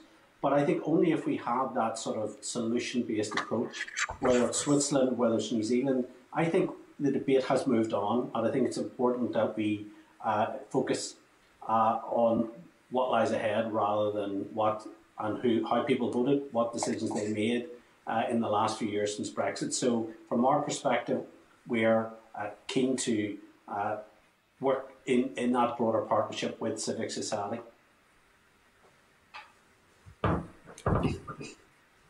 Madam Chair, if I could just come in just very briefly as well, I suppose just to endorse what the three other witnesses have said. For ourselves in the logistics industry, a bit like what Roger said, our membership is varied. We have 18,000 members across the UK, just under 400 here in Northern Ireland.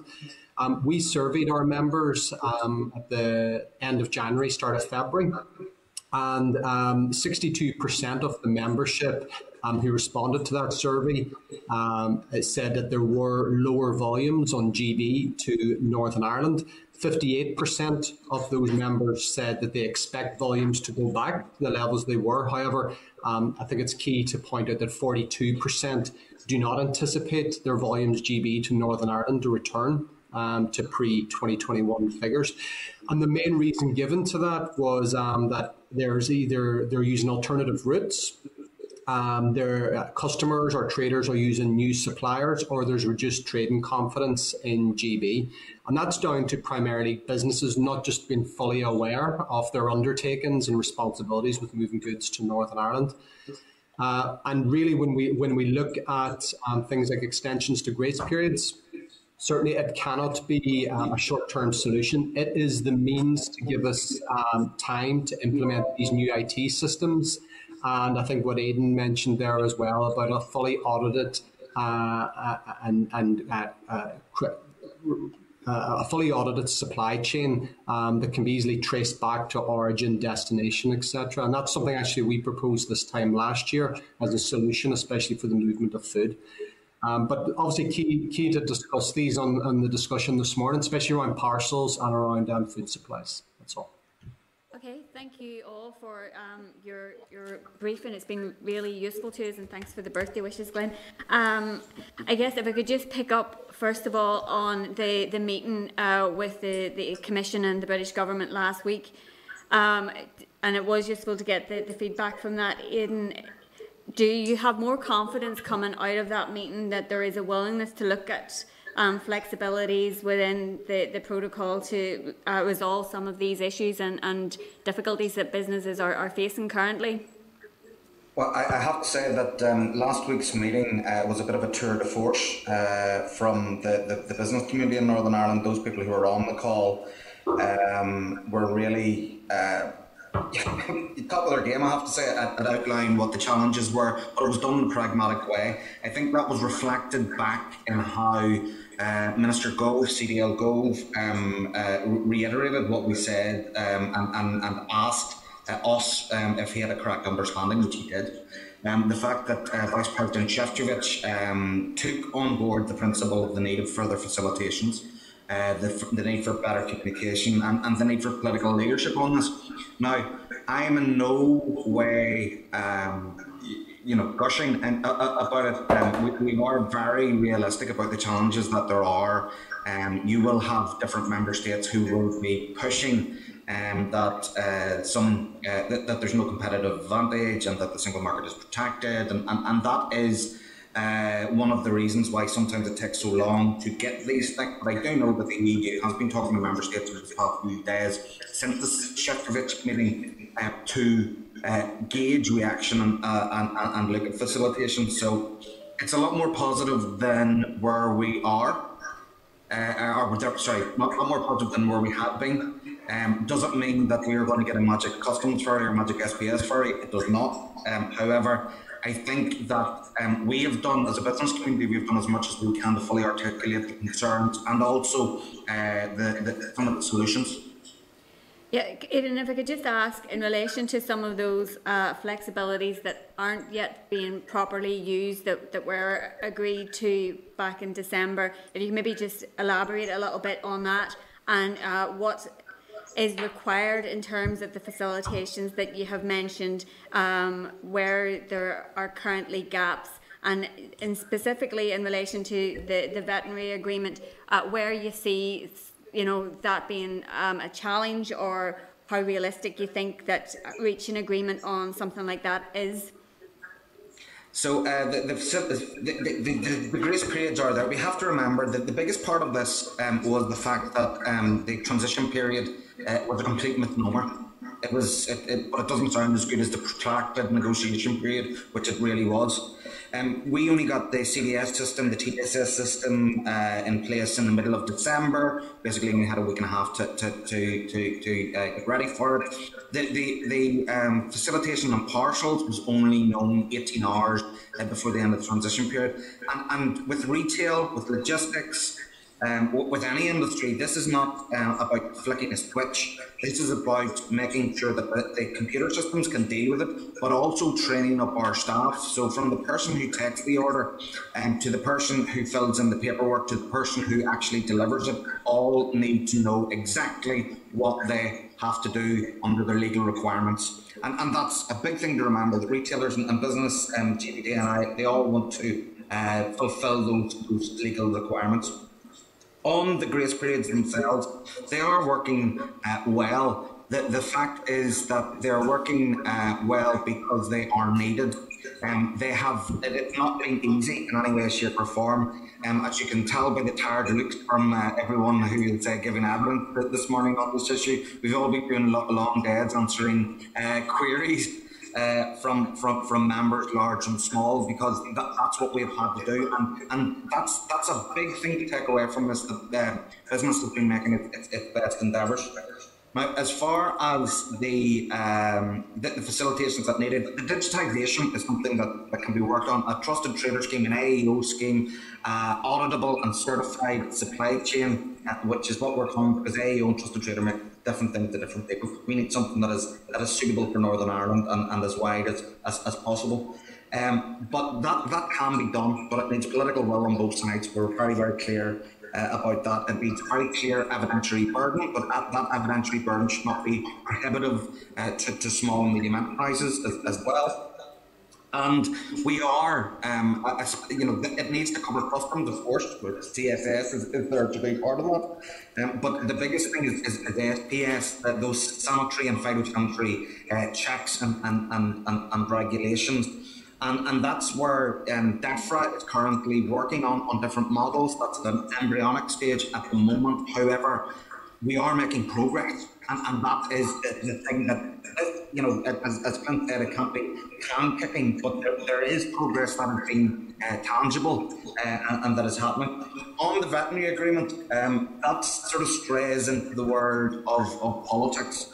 And again, it's what the political will is. It falls down to number 10 and also that 80 majority in the House of Commons. Now, as you know, the House of Commons actually voted against giving itself more say in trade agreements. So if this was an initial, an additional agreement, there's a good chance that it wouldn't actually go through there. However, it is, for some people would argue that it is not Brexit if there is a veterinary agreement. To me, there is, that we need to sidestep politics, and that's what we do in business. For me, there is a very, very simple equation in this. If we have a veterinary agreement, it's equivalence. It doesn't have to be dynamic alignment, it has to be recognition, equivalence, and then there's a sliding scale as to how strong it can be. But the more that we have that alignment, recognition and equivalence, the less friction there is GB to NI on goods of animal origin and on goods of plant origin. And that is, it's something that we have been asking for since 2016, that if there was anything that we were going to get, we would need something along the lines of a veterinary agreement to allow that free flow of trade. Big ask for us, but again, it's in the realms of our political masters. Aidan, thanks for that. That's a really useful overview there. And I suppose just to pick up on your final point there around the alignment, and from the beginning of this week, the export health certificates were required on chilled meats. If you maybe give us a wee bit of an update as to how that has been going. So it's going fine. So we had, as you know, we had a derogation on chilled meats, and you have to remember, people are seeing it as a bad thing, and friction is bad. But you have to remember that the export health certificate was brought in on Monday of this week. Before that, we had something called a STAMNI, which is basically a self-certification on those products of animal origin which were uncooked meats. The PNR list, prohibited and restricted list. You have to remember that those things don't go into anywhere else that is administering the single market rules. That doesn't happen. So for us, this was a derogation, which was good that it allowed that to happen. So we should have had export health certificates from the 1st of January. The reason we didn't is because it didn't exist, because nowhere else under the single market rules has that. So they're in now. They're only a small minority of products. Of course, they're costly, and they're a source of friction. But they are continuing to allow it to flow. And for us, it's also quite a good bellwether, quite a good test of how things would work out on the 1st of April if we still need those export health certificates. For all products of animal origin, and even after 2 days, we are talking that it is major struggles. We have to be pragmatic, we have to be realistic about the challenges. We will do it, but there will be cost and there will be possible delays, and there are a lot of moving parts that all need to fall into place by the 1st of April if this is going to work. So at the moment, yes, it's working, but only a minority of products that need it. 1st of April is that big train coming down the tracks, and again, that can only be fixed to have that flexibility from the EU and the UK. Thanks for that. That's useful to know. I guess just a final question from me before, and this will pick up on points made by a number of you in your opening remarks. Yesterday evening, the Assembly passed a motion calling for an overarching economic strategy to deal with the new trading realities. If I could just maybe ask how you think that it's important that we respond to the new trading realities, to support businesses to adapt and to take advantage of any opportunities that are there from the new arrangements, how you view that should be done, or what specific ways that businesses need to be supported in line with the new strategy in respect of that. Well, sure, if I could maybe answer that. I read through the Hansard, obviously, of the debate yesterday. It was quite a wide-ranging debate. I think that there's one thing, whilst we're all focused in the here and now and how we can work through the current challenges we're facing with the protocol, we also need to ask ourselves, what is the overall long-term vision about how we build relationships with the EU? I mean, over the years that we were members there, we built up a lot of contacts, a lot of good networks, a lot of good contacts right across governments, regions of the European Union. And I think one of the things that we perhaps now need to ask the Executive Office is the Executive Office in Brussels. I think that needs to be certainly obviously maintained, but I think enhanced as well. Obviously, Invest in I are in that office as well. So I think that needs certainly a new work plan to reflect the new realities of where we are, that we can continue to build on the contacts and relationships, and obviously the relationship that the protocol has, that we have with the single market. I think the other issue is, I think it is important that the European Commission reopen an office in Belfast. And I think not so much to do what it did before.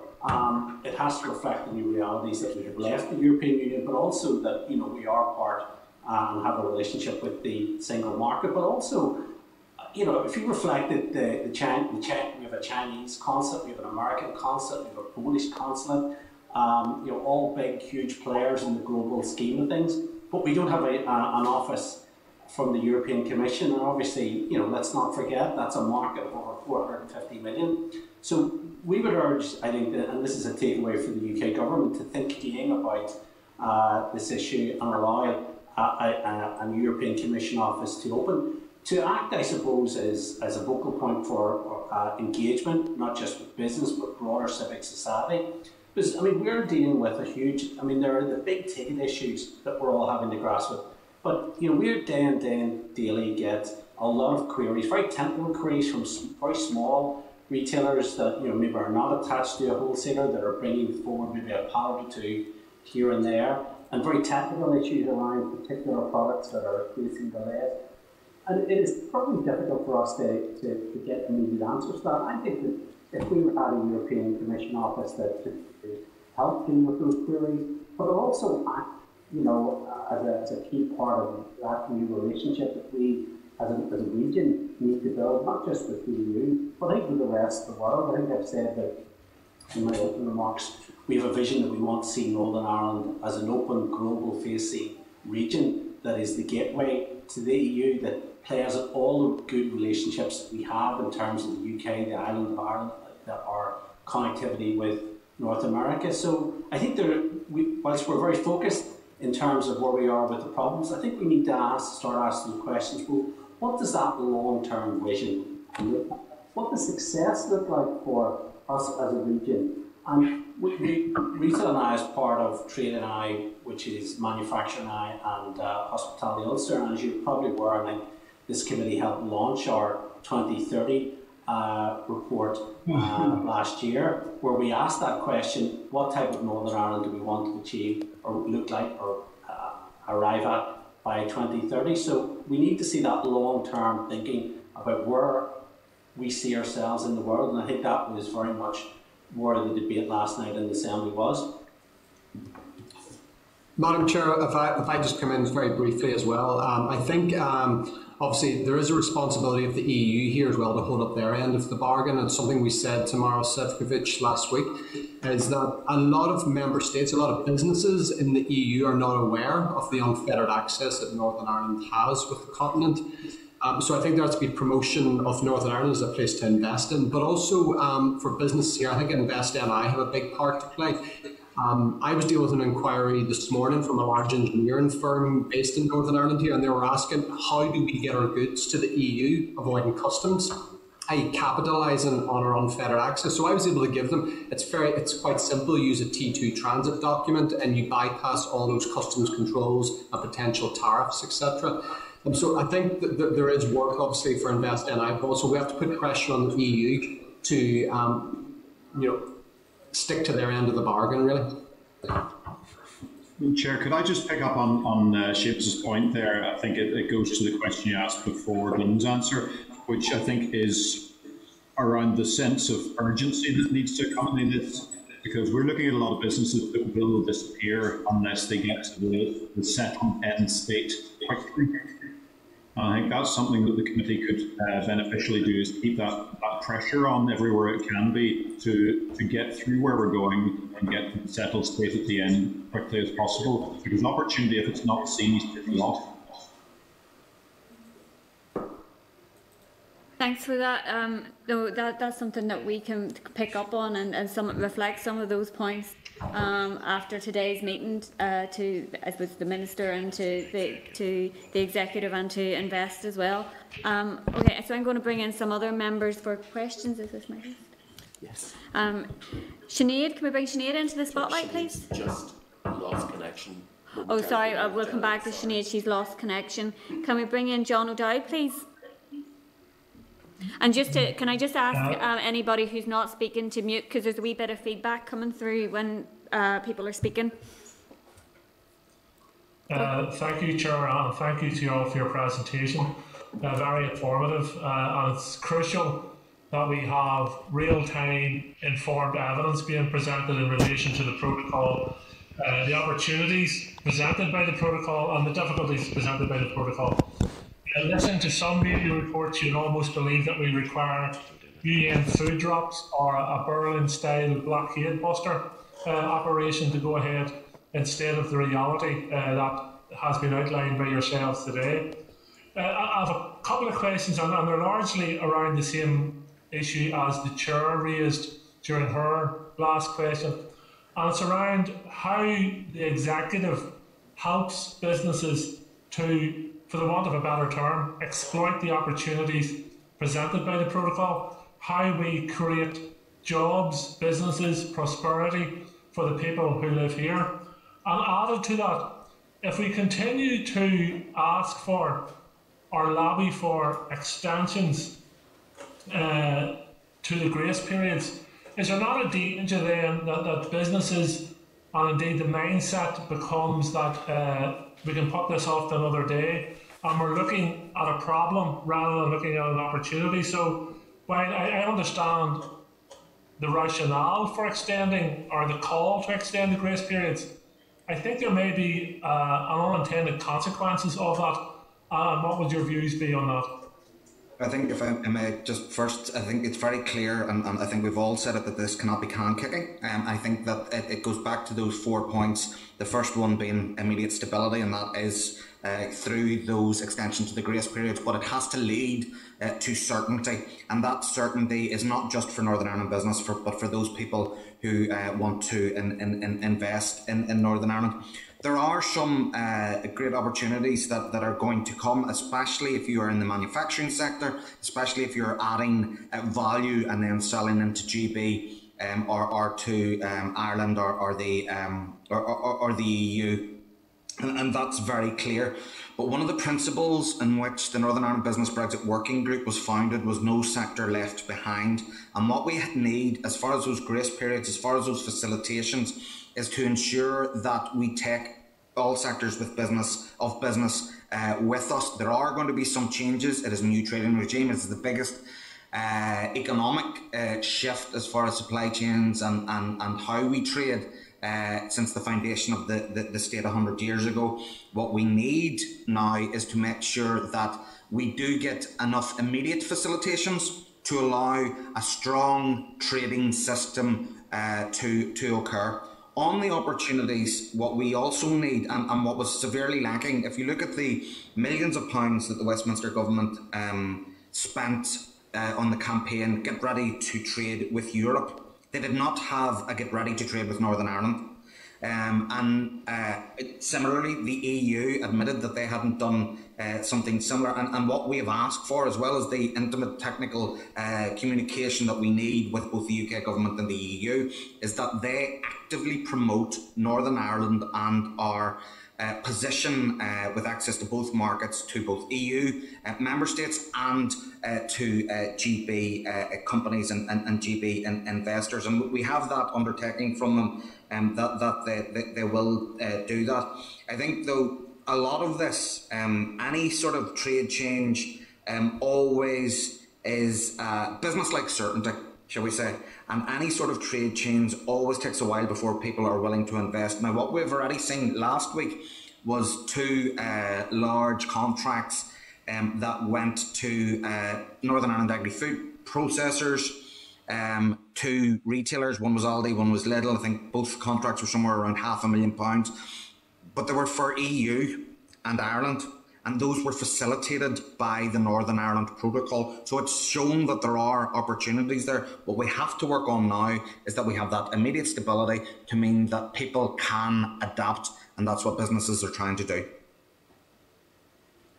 Thanks, Aidan. I think Aidan's covered off most of the points on that. The one I would say, though, is to your first question, which was about what the executive should be doing in regard to jobs. I think one of the key things is to avoid losing jobs unnecessarily because of the application of the protocol. So we have a member who is a wholesaler.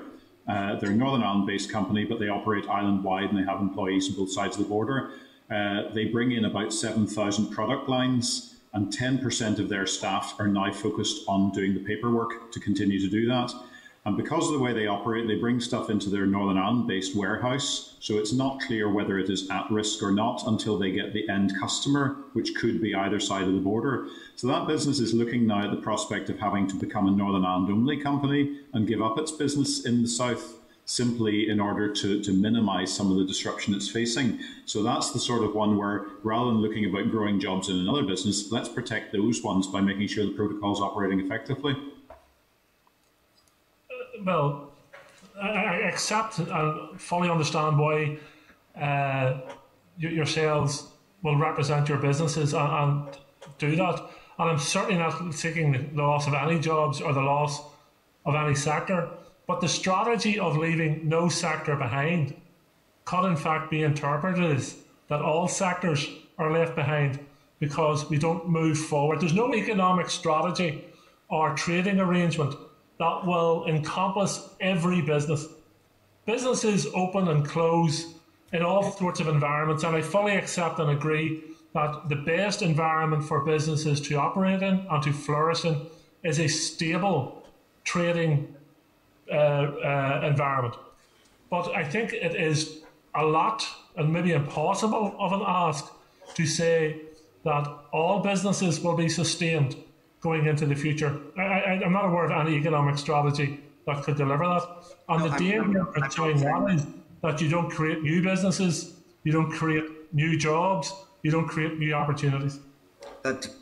Completely take that on the chin, but that's not what I'm saying. What I'm saying is no sector left behind in the support that they need and providing them with the opportunities. There are going to have to be changes. There are going to have to be adaptations, and that's very clear even in the first sort of 8 weeks that we have been in, or 7 weeks that we've been in under the protocol.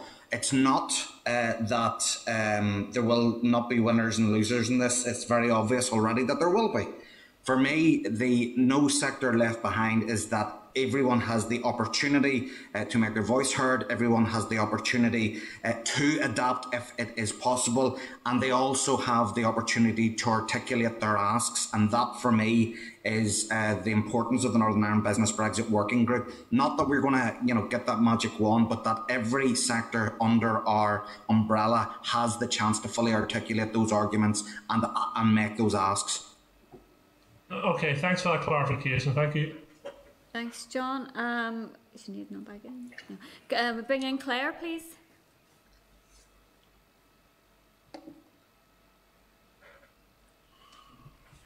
Oh, sorry. Thanks, Chair. Thank you and good morning, everyone. I'll declare an interest here. I'm actually a member of FSB.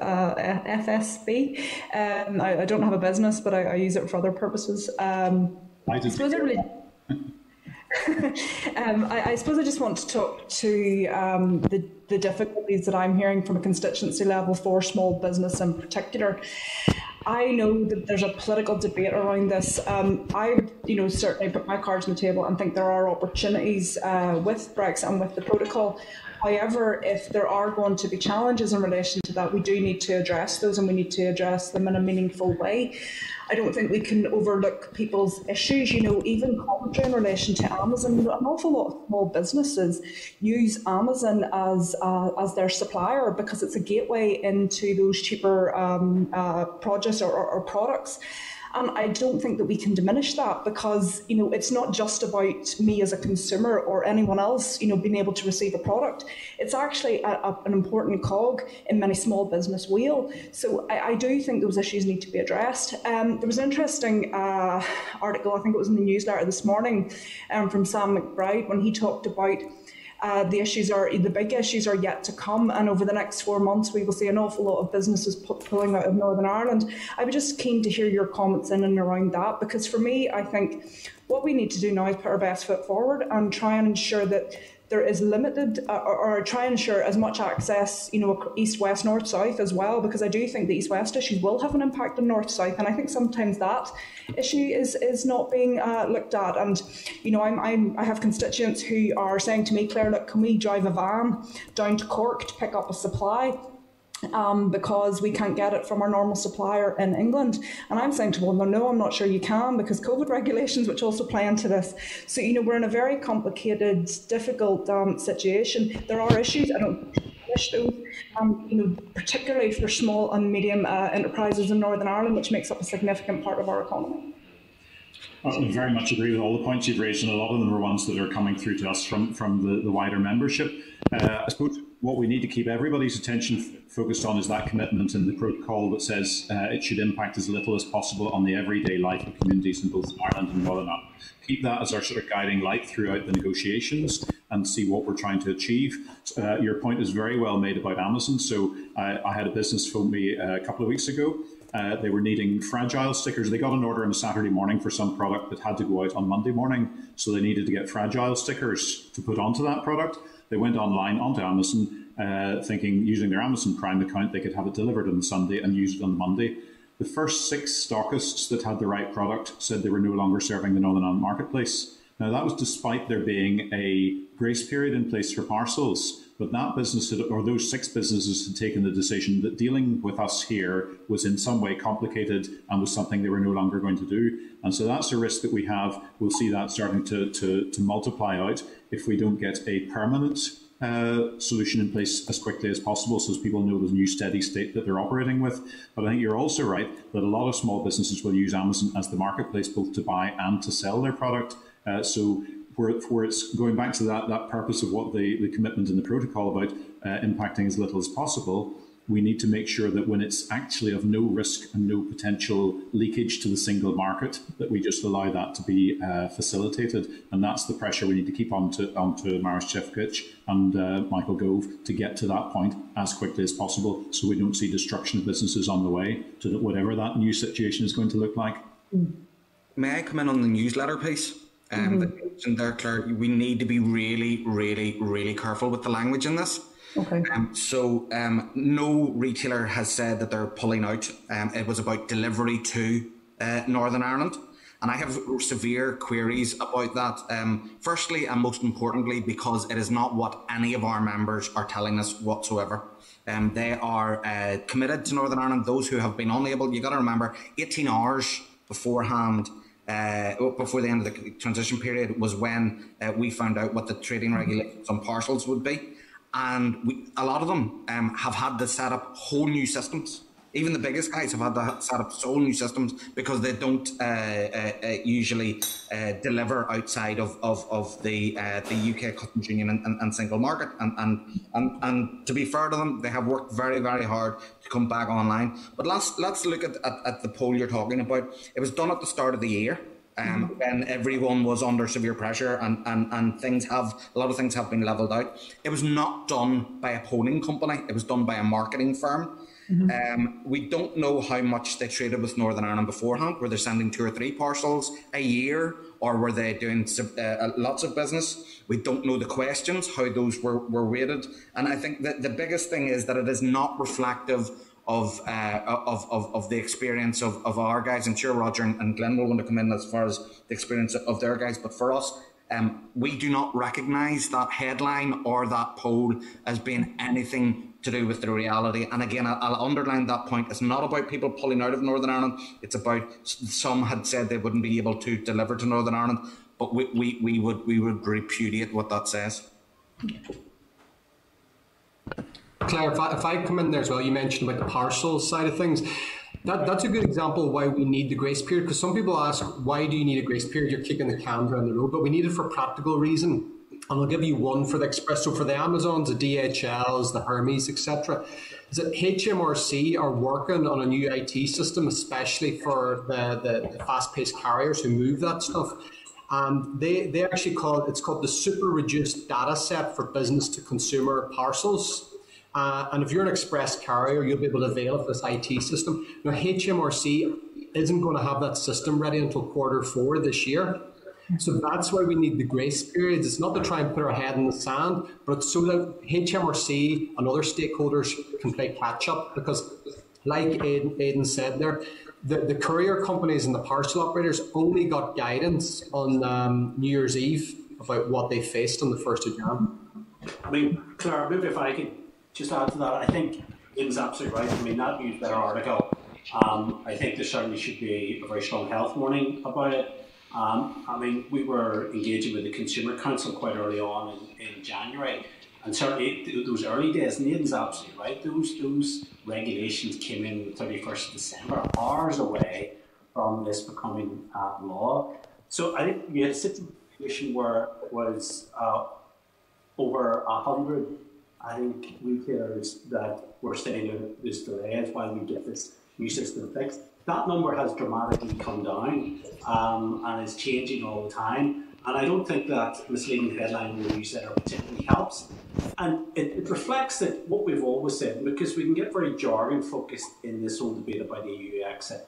What does it mean at the end of the day? It means quite simply that ordinary working families can get their parcels when they need it. And particularly, obviously, if you think about this in the context of lockdown, where many more families are relying on mail order for a variety of products, and I'm hoping that with the restoration of click and collect on the 8th of March, that would certainly help local businesses. But I think as well, ultimately what it means, and for many of our food retailers, it's about ensuring that ordinary working families don't pay more for their grocery and their food and other important products. That's the end of all of this. That is where we need to be always keeping the focus on, is an EU exit that works for business, but also an EU exit that works for ordinary working families and consumers. Yeah. Okay, thank you. And I appreciate you kind of providing balance to that article, because I think that's important to put that on record. And I do agree with you insofar as the preparedness around this. This was very last minute. And what that led to is that businesses in England, and I have been speaking with some businesses in GB, and they're telling me that we did everything within our power to be as prepared as possible. We do recognise Northern Ireland as a marketplace, are very important for that, but they felt 10% of information wasn't coming from the UK government, and I think that's really regrettable. And I would hope to see the UK government put more supports in place for those businesses, because again, it's not just about Northern Ireland, it's about the businesses across the GB coming, back and forth. And also, into Ireland as well. I think that's an important consideration. Again, just to kind of hit home about the concerns that I have about diminishing the issues around small businesses. You're 100% in saying that Amazon is a marketplace, and the future of small business in Northern Ireland as well, particularly for young people, is to utilise that marketplace and to make an awful lot of money. And I think it's those opportunities to be realising when we're thinking about all these particular challenges. Certainly I look forward to the issues in relation to Brexit being worked out over the coming months, and indeed I do think those risks need to be extended. But if there are other difficulties with that, we have an honest look at it and try and fix them, because we all suffer if we don't. So, thank you. Thanks, Claire. Can we bring in Gordon, please?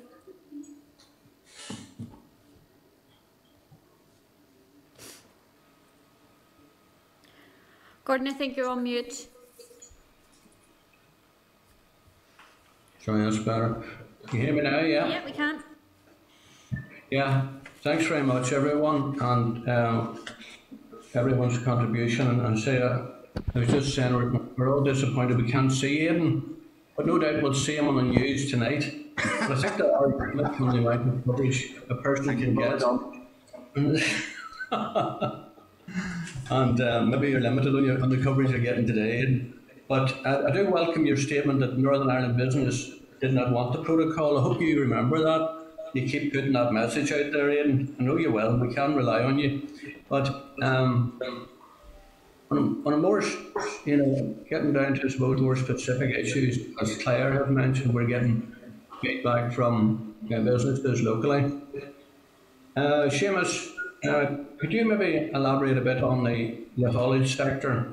I've been in contact with a large company, and they have a problem. The groupage issue, has that been sorted where you cannot break down container loads of goods coming in?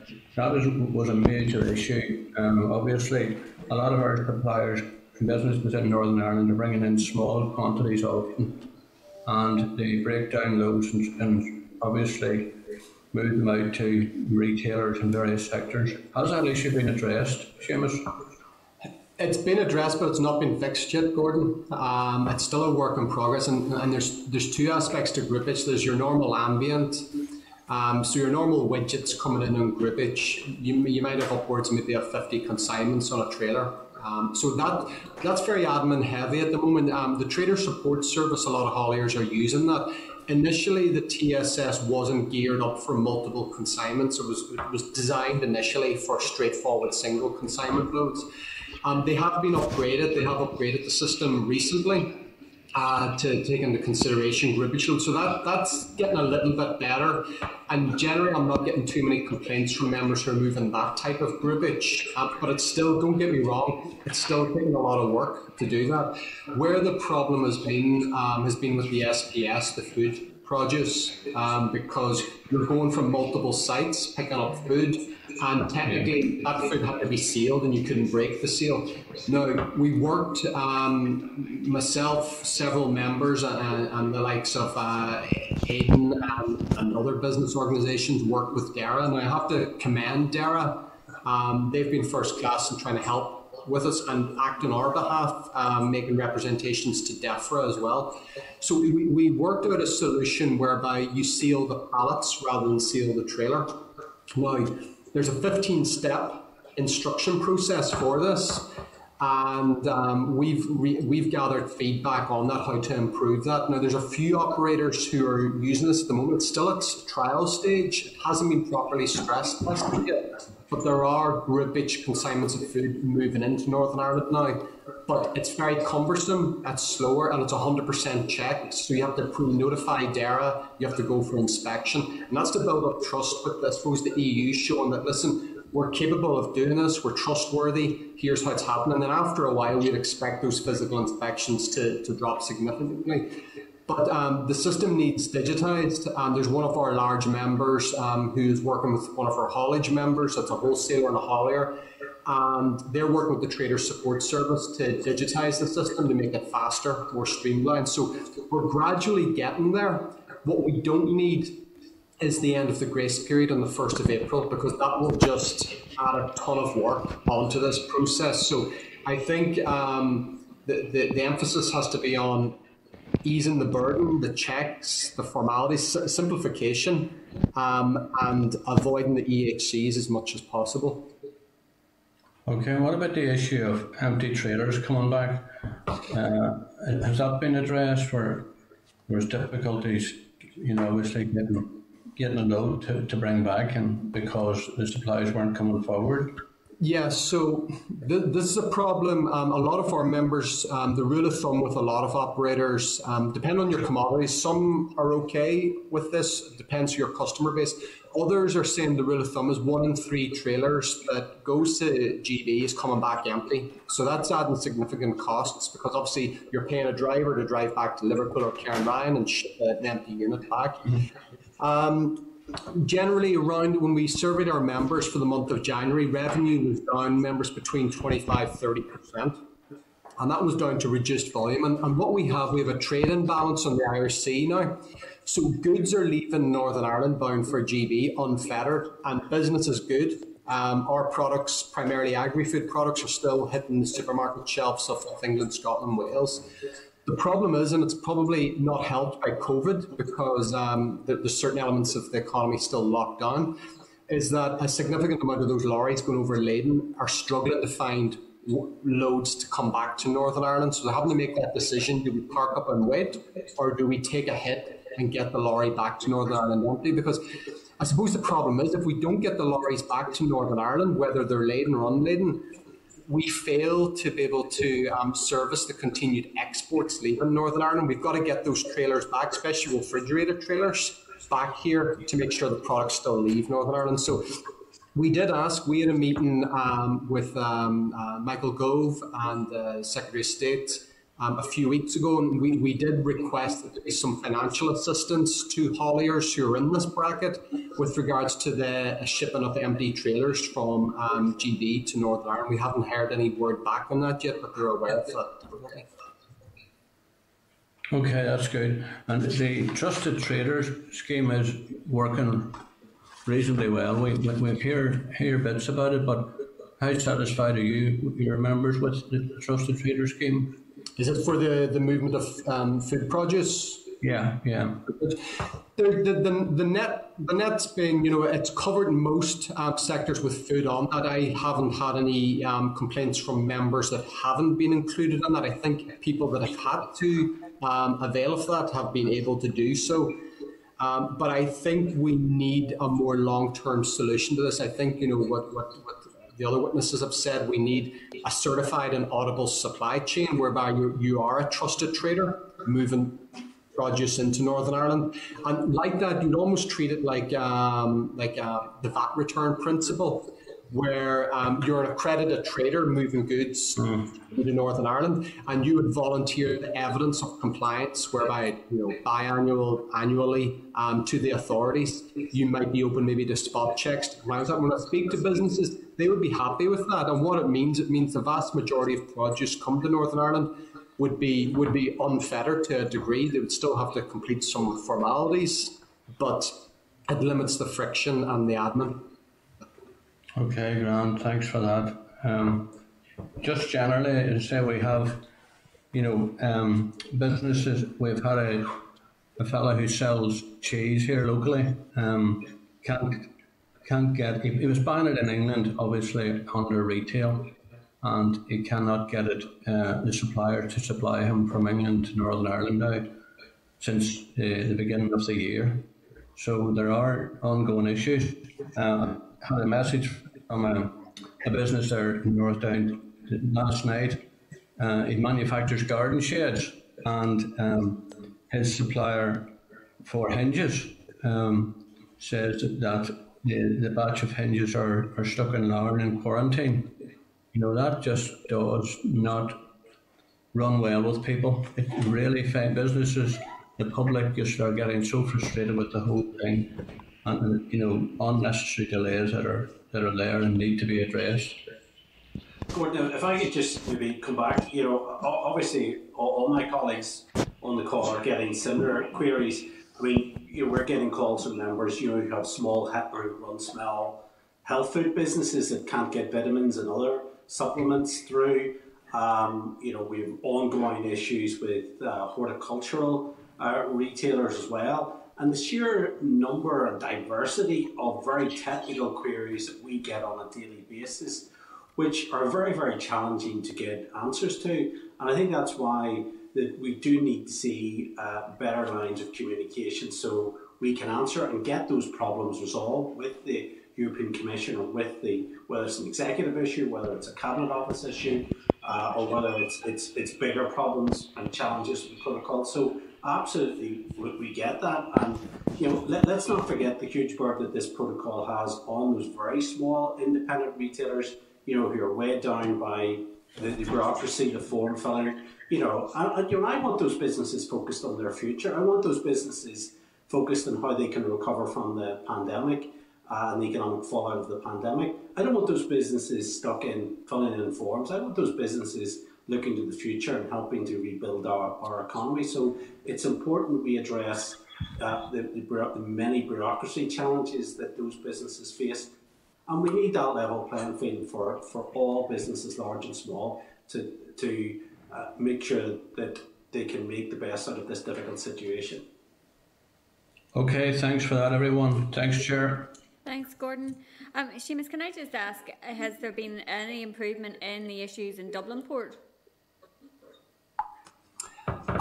Slight improvement. I have spoken to some operators this week who would historically use Dublin Holyhead for their Northern Irish trade. Dublin Holyhead's the fastest route to market if you're sending or receiving goods really from the south of England. A lot, because of the problems with Dublin, especially in January, they started rerouting via Cairnryan and Liverpool, but they were incurring additional costs with the additional mileage, etc., and drivers' hours.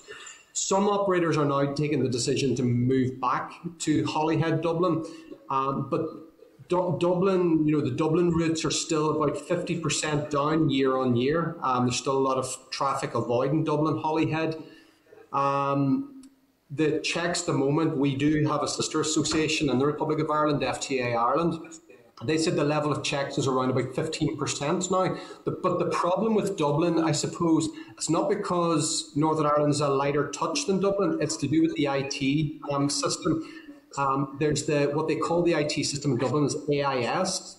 And basically, that's been unable to cope with the sheer volume of declarations going through it at peak times. So at the moment of Northern Ireland, we have grace periods. We have the grace periods on parcels, and a lot of the SPS issues.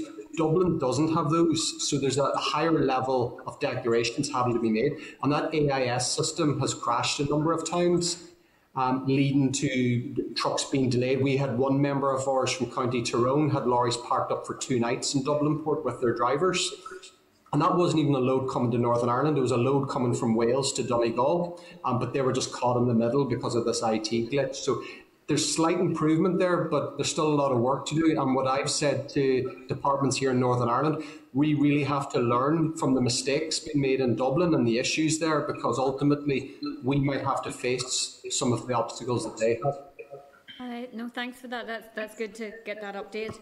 I think Sinead is back with us. Sinead, do you want to come in now?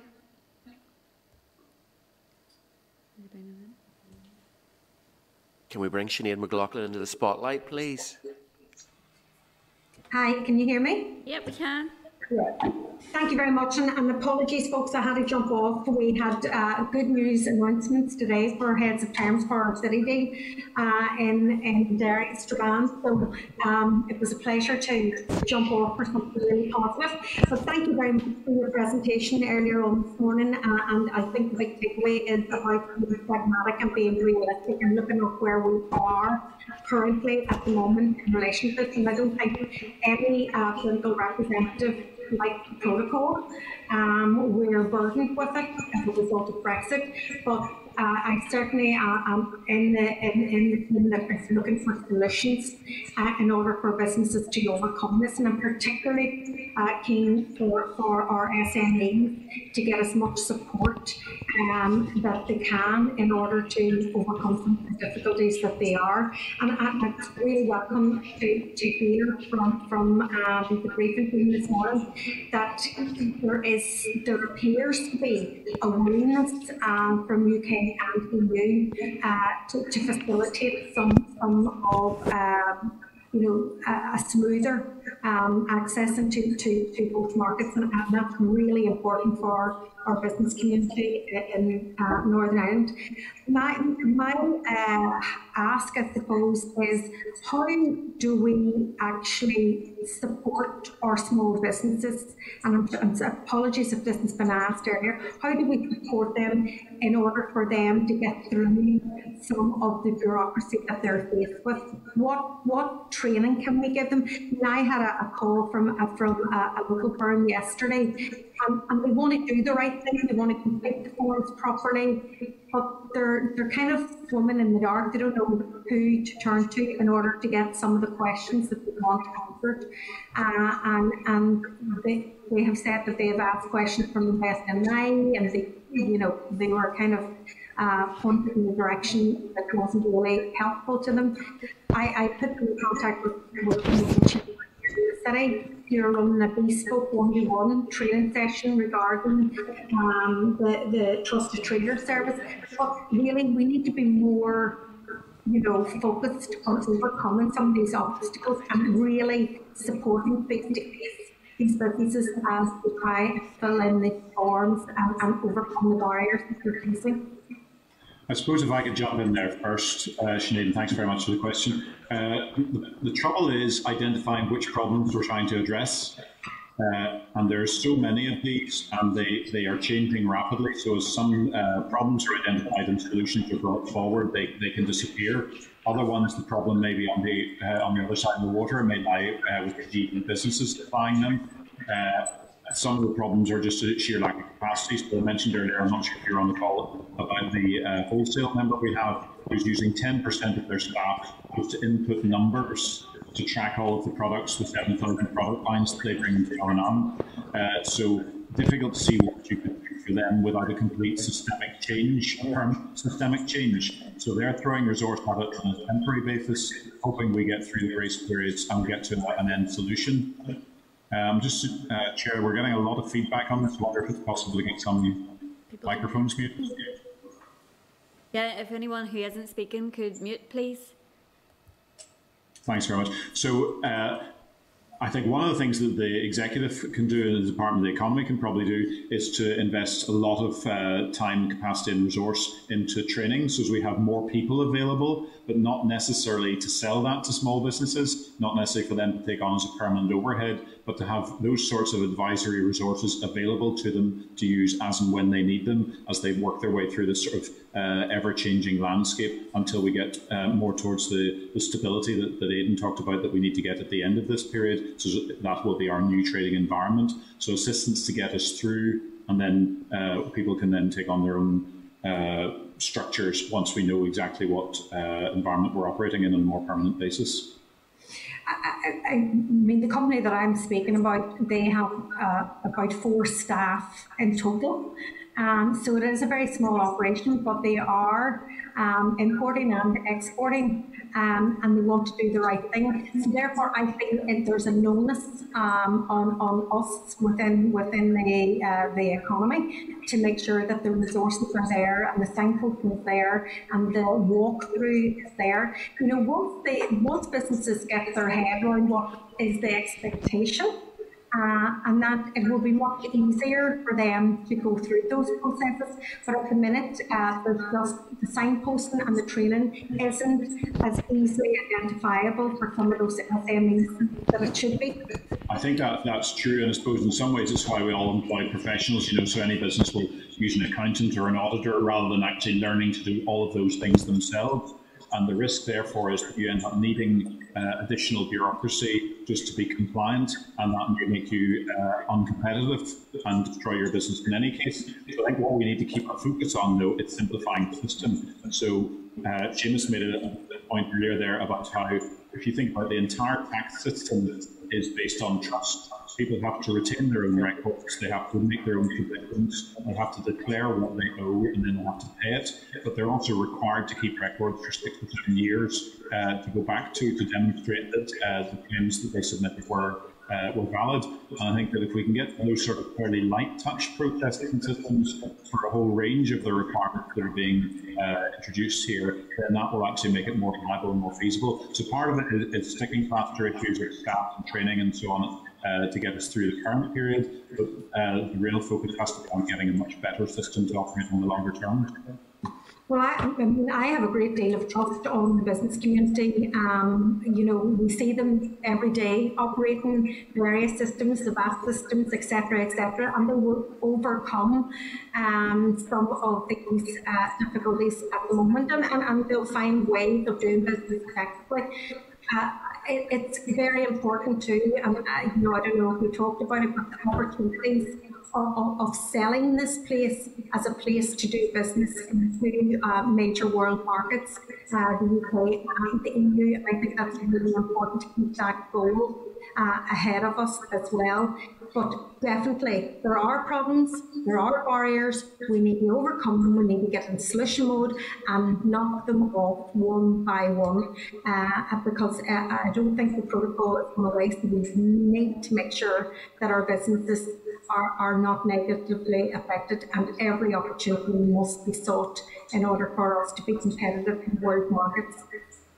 Sinead, if I could just add there as well, there's one thing we've made clear to government as well, is that a lot of SMEs are falling through the crack really with regards to information, because they'll pick up the phone and they'll call the Trader Support Service for some kind of type of bespoke advice.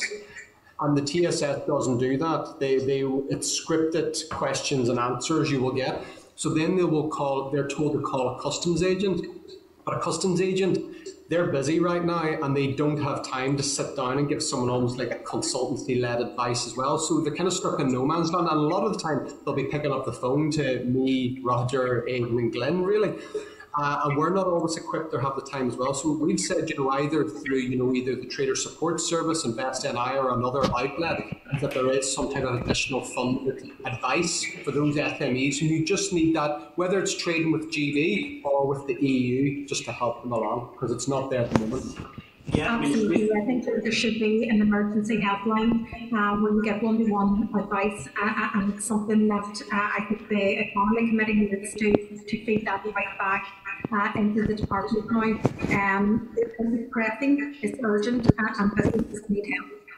I mean, Sinead, just if I could endorse what my colleagues have said, in the last 24 hours we've got queries from Violet's to Vitamins in terms of very small businesses and very small independent retailers.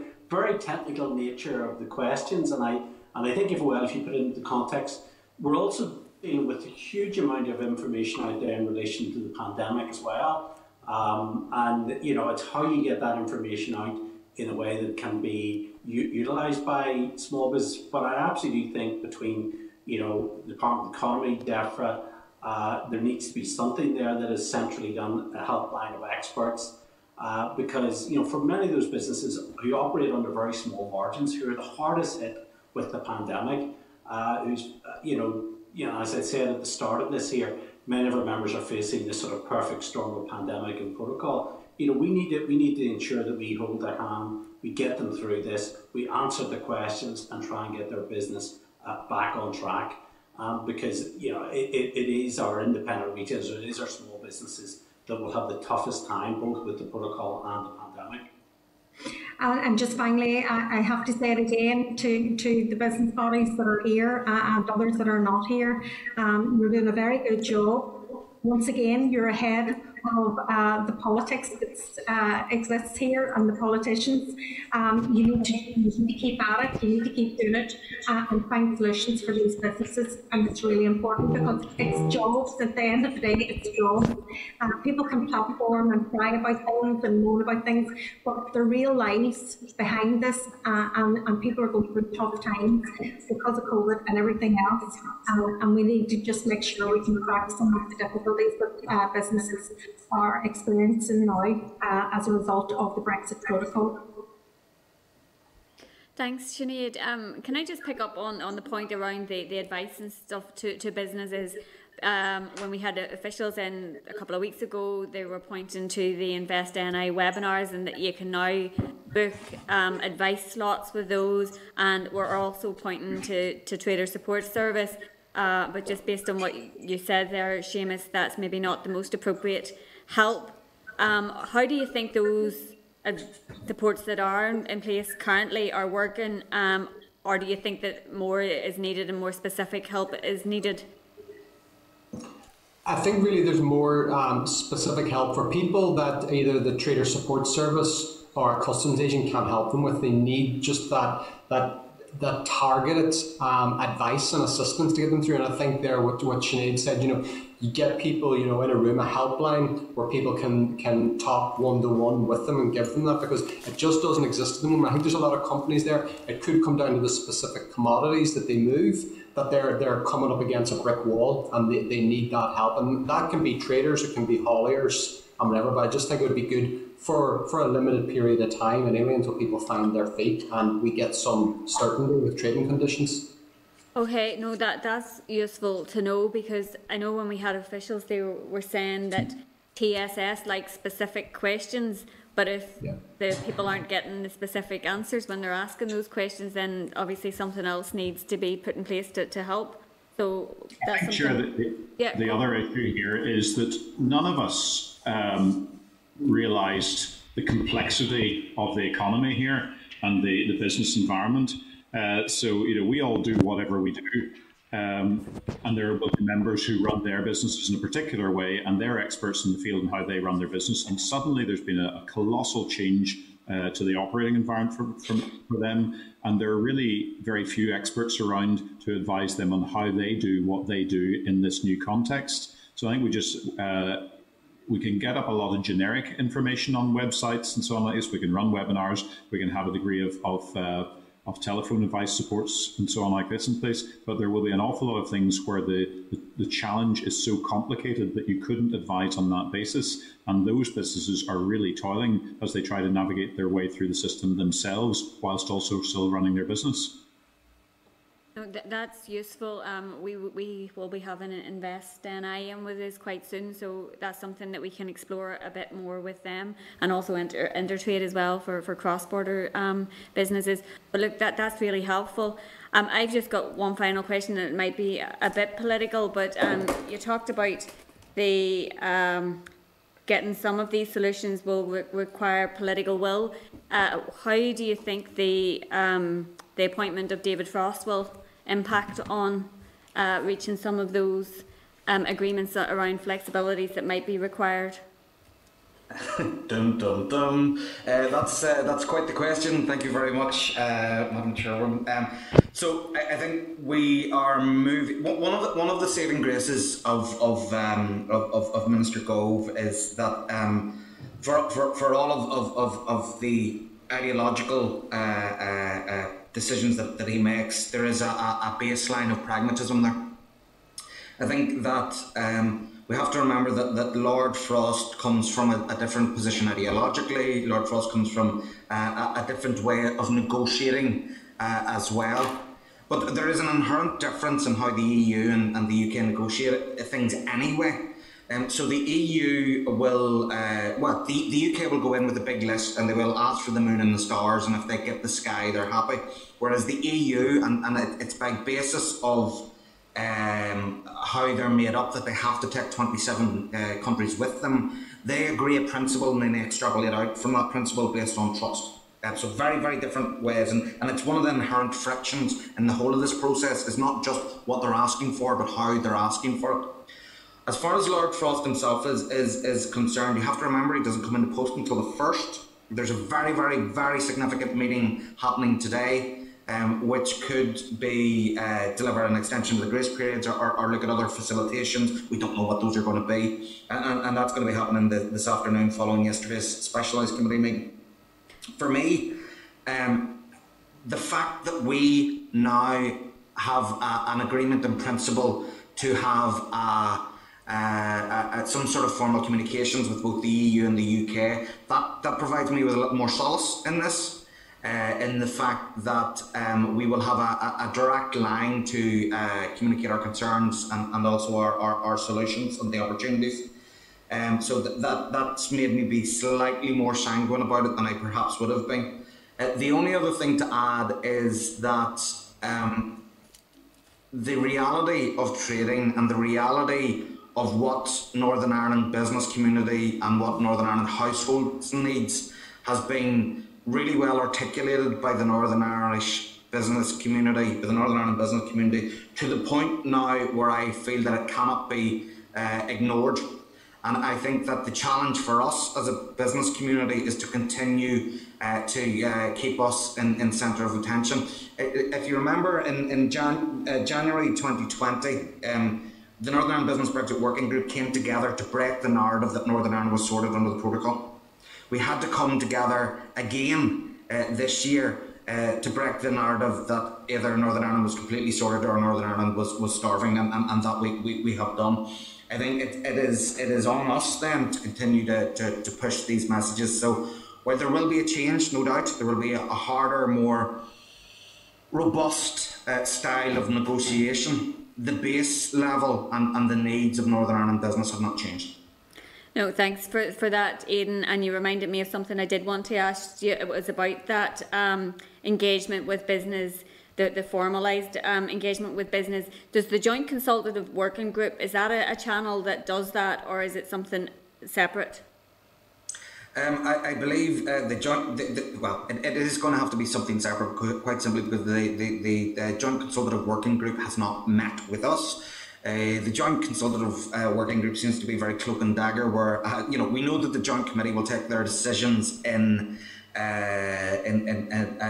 camera, and we will not have the ability to go in and speak to them. However, the Specialised Committee Working Group and the Joint Committee Working Group should be available to hear arguments and concerns from business. That has not happened, and that is one of the reasons why since last September we had been asking for a formalised communication. It now remains to be seen how that will be delivered, but for us, the JCWG is not doing what it needs to do.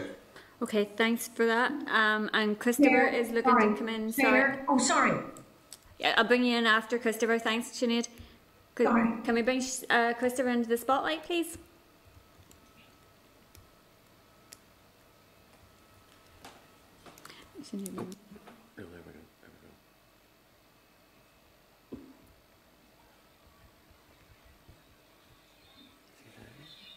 Christopher, can you hear us?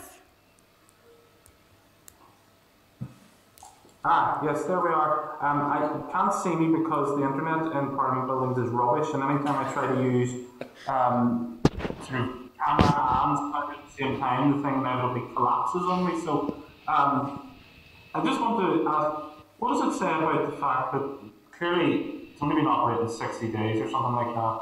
There will not have been time for the UK to diverge from any particular EU regulations at this point, but already we're seeing restrictions imposed upon the movement of goods from GB into Northern Ireland. What does that say about the potential for the expansion of this protocol going forward? On the divergence part, it's not whether or not you have diverged, it's whether or not you have the potential to diverge. It's whether or not you are under the same legal framework. And this is, I had this in the Infrastructure Committee a few weeks ago when someone was saying, is a sandwich in Kernryan is the same as a sandwich in Belfast? No, because it's not regulated in the same way. It does not have that equivalence. It does not have, and even though we are exactly the same at the minute, the potential for divergence, and we've already seen things like CMOs and herbicides are being discussed as potential areas for divergence in the short term. It's got nothing to do with we could have the same standards, but unless they are recognised, unless they have equivalence, then it is not the same ball game. Now, what we have been trying to do is to show that there's very little risk. Using the principle of dead end host and ask for that auditable and certified supply chain, so we can show from point of departure that what is leaving falls under those single market rules, and we know exactly where it's going to be sold. So there is that burden of evidence on us, but it also provides that robust evidence to the EU. And I'll give you an example of how that works. And for example, I don't think the newspapers made enough of this last week when it happened. Last Monday, we had the agreement between the EU and the UK on data equivalence. Now, there were a lot of that was ongoing. That work on that had been ongoing since last October, end of September, start of October, and it was a real worry. And even for us in Northern Ireland, because you've got to remember the protocol only covers trade; it does not cover services and so for us, that is really significant, because what happened was the EU said, if you want data equivalent, if you want to be able to move your data into the EU data into you will need to provide a security framework and evidence to show that that security framework is in place. The UK then did that. And actually, I was quite surprised when that happened on Monday, because there were still a lot of questions that member states had. But the Commission then rubber stamped that, and that lays down the principle that if we in the UK provide evidence to answer a EU concern, then the EU will move. And that's what we need to get to as far as a certified auditable supply chain, just the trader scheme, if you will. Yeah, because Aidan, because the EU is known for being a very flexible organisation. When you say that we got a derogation on meat products that hadn't happened anywhere else. We've got a 3-month grace period. I'm not here as a cheerleader for the EU. I'm telling you what business needs, what business has asked for. Okay, so the burden of evidence is on us. So ultimately, the rules that we live by will be determined by people from outside of this country. Imports from the Republic of Ireland were estimated in Northern Ireland. The NISR published the figures for 2018. Imports from the Republic of Ireland were estimated to be worth 2.8 billion. Imports from the rest of the EU were estimated to be worth 2.6 billion. Imports from the rest of the world were estimated to be 2.4 billion. Meanwhile, purchases, because they are purchases, they're not imports. Northern Ireland's part of the United Kingdom. Purchases from Great Britain were estimated to be worth 13.4 billion. And surely that demonstrates that actually placing barriers east-west is going to have a much greater impact in a negative sense than north-south. Not that I'm advocating for either. There's no argument against that, but you have to remember what the business community has asked for and has asked for from day one was absolutely no barriers. Anyway, we had argued and we had said that the economy was not built on 20 years of peace. It was built on 40 years of being within that trading relationship. We have a cyclical integrated supply chains across these islands. Even if you look at that 2.8 billion of Northern Ireland agri-food that our members and large retailers buy. We are 1.9 million people here. We feed over 10 million people in big. But 60% of that goes through the Republic of Ireland just-in-time supply chain. None of this can be seen in singular terms. It has to be looked at as entirety. What we're trying to do now, as I said earlier, we did not ask for the protocol. In fact, I am on record as saying the Prime Minister hadn't business nor communities. What we are trying to do now is make facilitations and to argue for those flexibilities from both the EU and the UKG to enable trade to happen. My concern in this is not constitutional. My concern in this is not political. My concern in this is as it always has been, to continue to provide the people of Northern Ireland with the choice and affordability they need. Well, I have to tell you, in not wanting the protocol in that, you have an ally in me, because unlike several of those who have spoken in this committee meeting, I didn't vote for a motion urging the rigorous implementation of said protocol and said trade barrier between up the middle of the IC, between one part of the United Kingdom and another. I think I'd probably leave it there because I've made the points that I wanted to make. Thank you.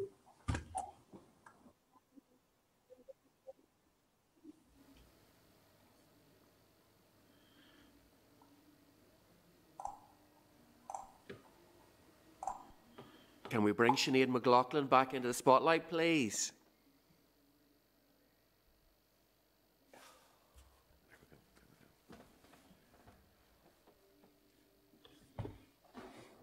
Can you hear us, Sinead? Yes, can I hear you now? Thank you. No, I just wanted to come back to Aidan. At the very beginning of the presentation, he indicated that as a result of the meeting that they had with the joint meeting that they had with Gove and Sefcovic at the beginning of this week or last week, whenever it was anyway, that he felt that the consultation or the discussion was, I suppose, enlightening. We'll put it that way, enlightening to both ministers. I wonder. He said that they had committed that they would continue on that consultative process with the business community. In what form did they actually commit to that? Was there any formalised form? Because the joint working group, the joint committee obviously doesn't allow for that, but we need another way to get your voice in there so that we can deal with these problems. It was enlightening for them in the fact that the guys who were around the table, professionals one and all, were able to articulate very well the concerns of their own sectors as well as individual businesses who were used as examples. For me, the fact that there was that sort of acknowledgement and I don't want to go so far as to be so flippant as to say there was a penny dropping moment, but there was a greater understanding that was imbued because of that conversation. My understanding is that they will come back to us with an idea of that formalisation. At the end of the day, we are bit players. We are merely on the periphery of the politics of this. It is now understood that we have to be listened to, and how they engage formally on that will be up to the EU and the UK. What they have said is that there will be a formalisation of that process, and to me that really means that it needs to be out of the JCWG, which isn't functioning the way it should be. Yeah, well, it's not that you're better players. I think you're going to be the problem solvers. So it's really important that you get a process or a formalised way of inputting information to those bodies so that they can overcome some of the barriers that you're facing and bring in solution modes to everybody's aspect, whether you're pro protocol, against. I don't know anybody that's pro the protocol. We're just trying to work through it. That's it. Just trying to work through it. Nobody loves it. Chair, can I pick up on that point, and also your question earlier about Lord Frost and Mr. Stalford's question as well in some ways, because I felt that Aidan was left to sort of bat for a long time in a sunny wicket.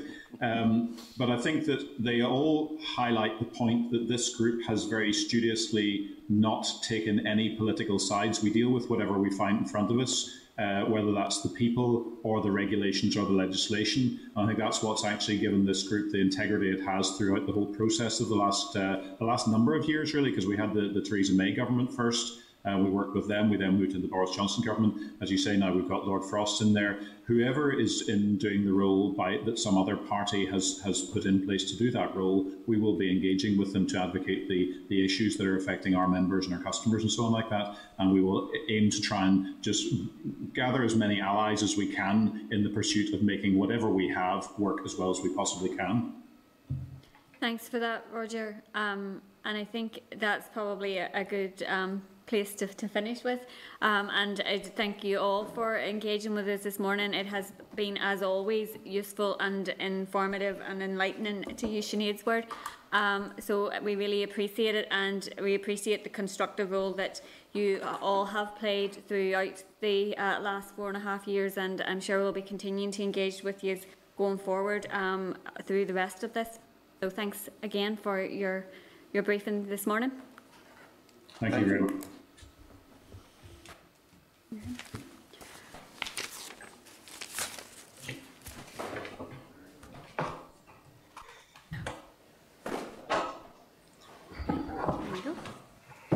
Okay, Peter, is there any actions that we need to agree coming out of that? Chair, there's a few things that I want to bring back. We have Invest and Intertrade in next week, and there's some issues there that are direct questions for Invest.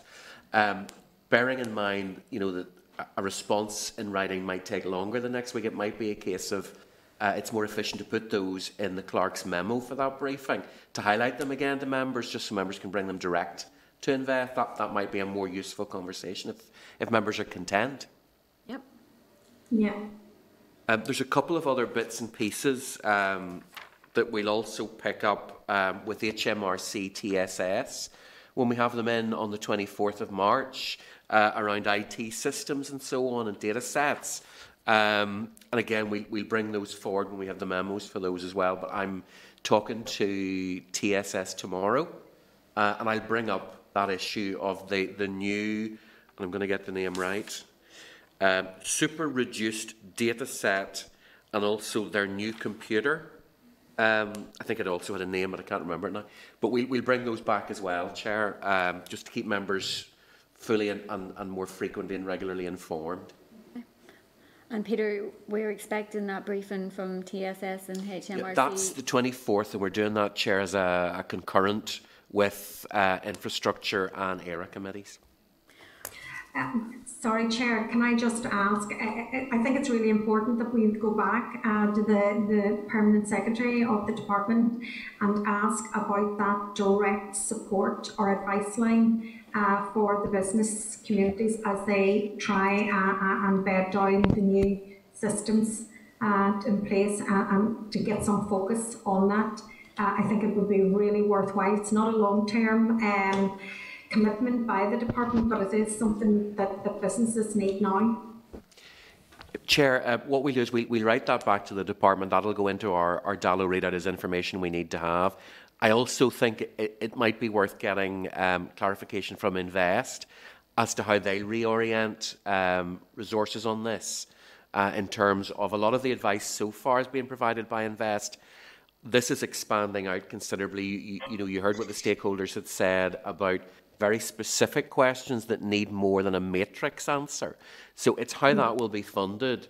And I think Invest will probably be the front line up, but we'll use that dual track of bringing it up with Invest next week, but also writing to the department to clarify what their role will be, whether they'll be able to draw down specific funding. Members will recall that there's quite a few million sitting in the budget for 21-22 around Brexit.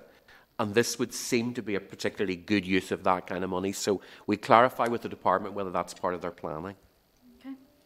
Thank you. Okay then, well, if members are content, we'll move on to matters arising because we've quite a bit to get through.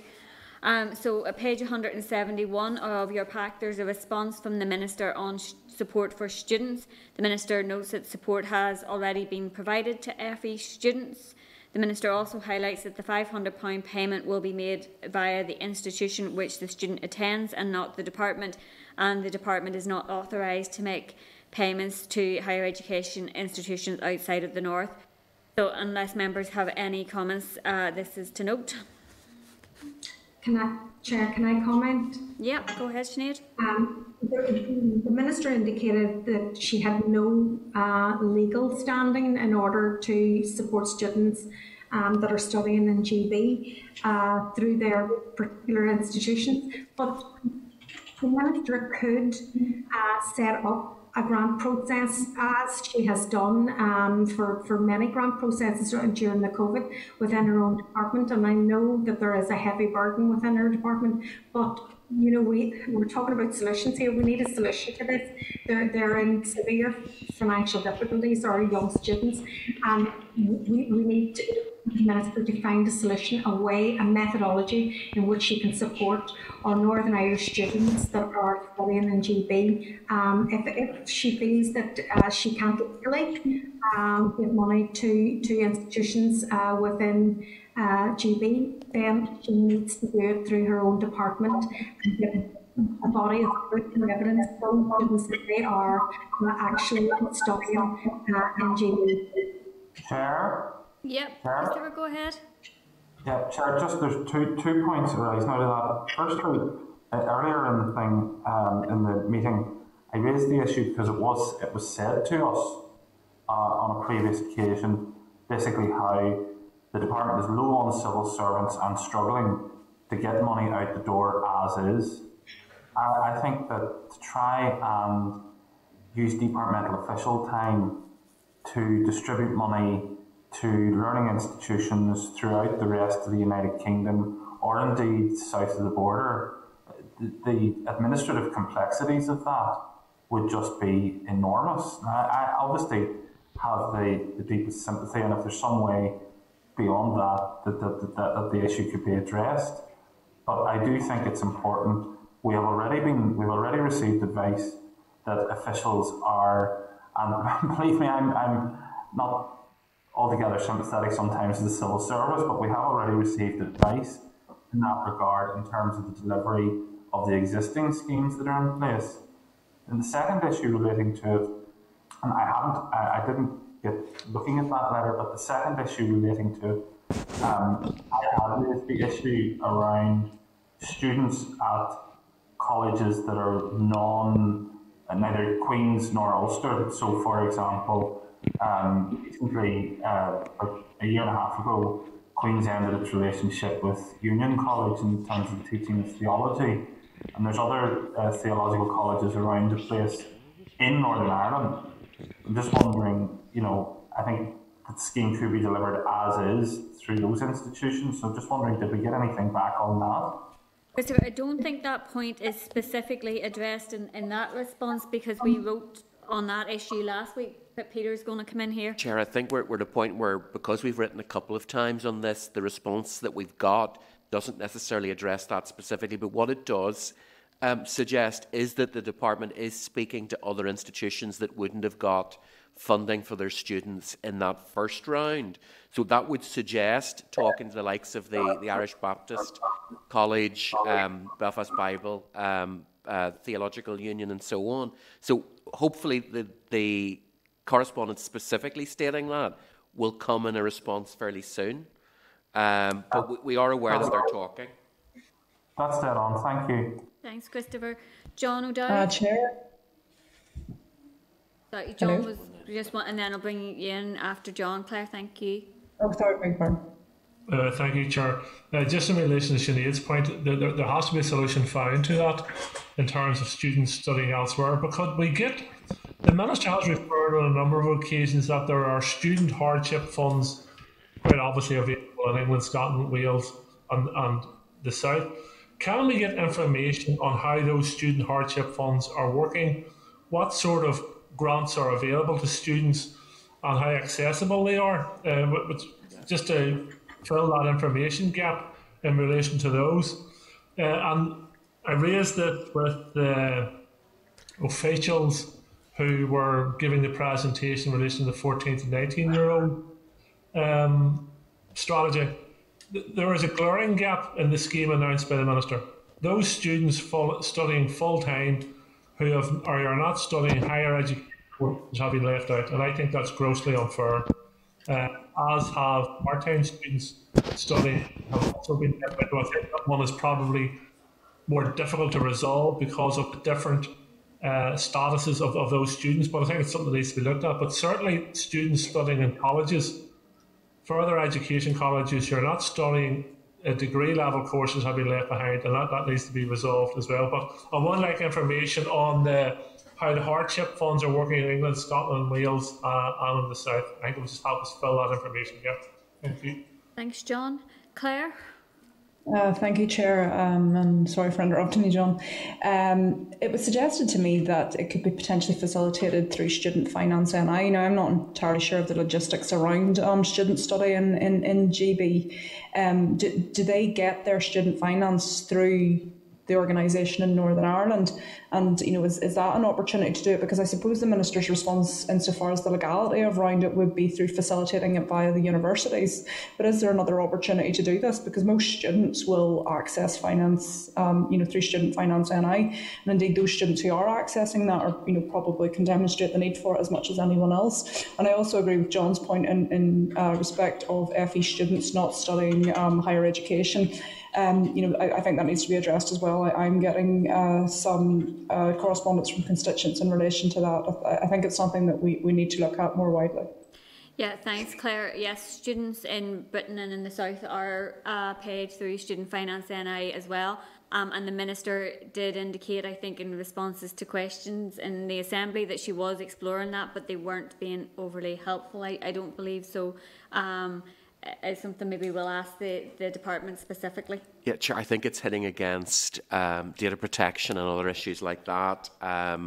But as you say, the department is having those conversations, and it might just be a case of supporting the department in doing that, putting that additional pressure on. So if members are content, we can write very specifically on that point, indicating that the committee would support that kind of conversation. Yeah, and also asking for that information in relation to the other supports for students. Okay, so moving on. Oh, did somebody else? Gordon wanted in as well. Sorry, Gordon. No, it's okay, Chair. I think the points have been covered. Thank you. Thanks, Gordon.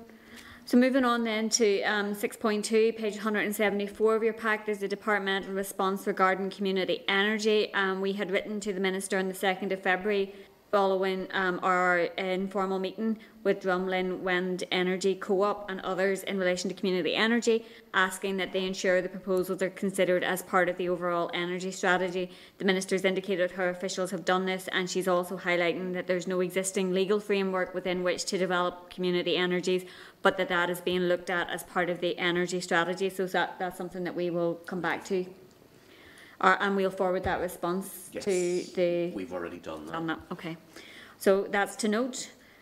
Moving on then, page 176, there's a departmental response including a table outlining the baseline and additional funding provided to Intertrade Ireland for the current financial year and the previous 5 years, which was something that we had raised with the budget, the officials briefing us on the budget, a couple of weeks ago. And as you can see, it highlights Intertrade's dependence on top-up funding over the past number of years.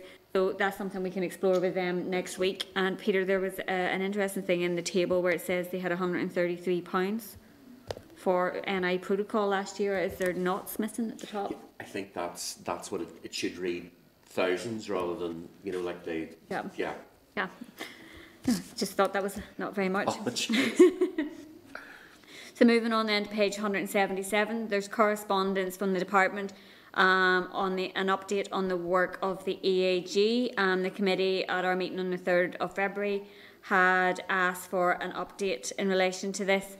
It indicates that the group has met 9 times. There's not an awful lot more information there, and it also indicates that a number of people have been added to the group, but they don't seem to have been from the sectors that we had asked for representation to be added to, so it's something we may want to take up with the department and the Minister again.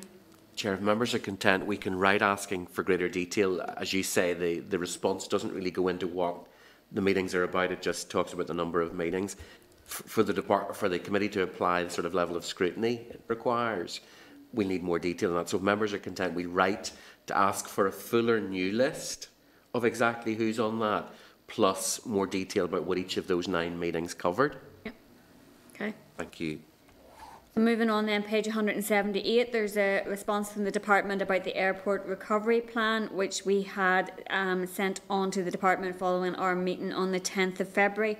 And the department has indicated the importance of airports to the local economy and the executive's ongoing support. So additional funding has been granted to the 3 airports in the past few days to support them during the downturn in business caused by the pandemic. So at this stage, that is to note, unless members have any additional comments. Thank you. Okay. So moving on then, page 180 and 181, there are responses from the department regarding letters that the committee had forwarded from RANI. The committee at its meeting on the 9th of December considered a letter from a member of RANI, and the correspondence was then shared with the department, and we asked for an update on RHI tariffs and the scheme in general. The department has indicated that officials will be able to attend the committee in closed session to provide further detail.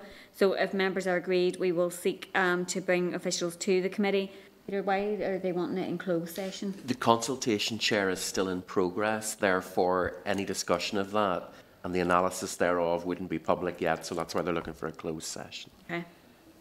Are members content? Yeah. So moving on then, page 182, there's a response from the department regarding support for small tourism accommodation. The department has confirmed that small tourism accommodation will be included in any hospitality or accommodation voucher, and there is specific reference in it to self-catering accommodation, which isn't included in the B&B and guest house scheme. And I know that some members have been contacted in relation to that, so is that something we can share? Yeah, we can share that with the bodies that we've been corresponding with, Chair. Okay. Chair, could I just come in on that, please? Yes, go ahead, Gordon.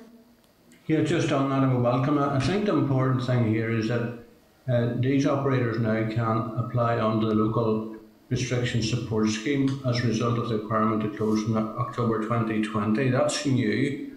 That actual scheme, the small tourism one, as I understand, has closed, but they can now apply, and I've certainly sent that information out to some businesses in the tourism sector and told them to get on with it and to apply through that scheme, which I think it's important if we could highlight that and make people aware that they can now do that. Thanks, Chair. Thanks, Gordon. So moving on then to page 183, there's a response from the department about what it's doing in relation to fraudulent claims for the COVID support schemes. At our meeting on the 3rd of February, the committee received an oral briefing from the department on the financial support schemes and asked for details from the department on the nature of the disclaimers which the department includes in approving applications for the COVID support schemes to cover any fraudulent claims and potential need to claw back funds. So each scheme highlights that participants' claims form part of a legal contract that would be breached if any of the claimants were deliberately misleading. So this would form the basis of fraud. So that's just useful to know as to note, unless members have any particular comments. Okay. Chair, I think we just welcome that. It obviously is very detailed and so on. Just on the large tourism scheme, I've had some feedback this week that it looks like it's going to be the end of March before payments are made. Now, that's almost a year that those large hotel operators and business operators have not had any payment. So perhaps we could highlight that to the department and try and put some urgency on that issue and trying to get it addressed and that payment is made as soon as possible.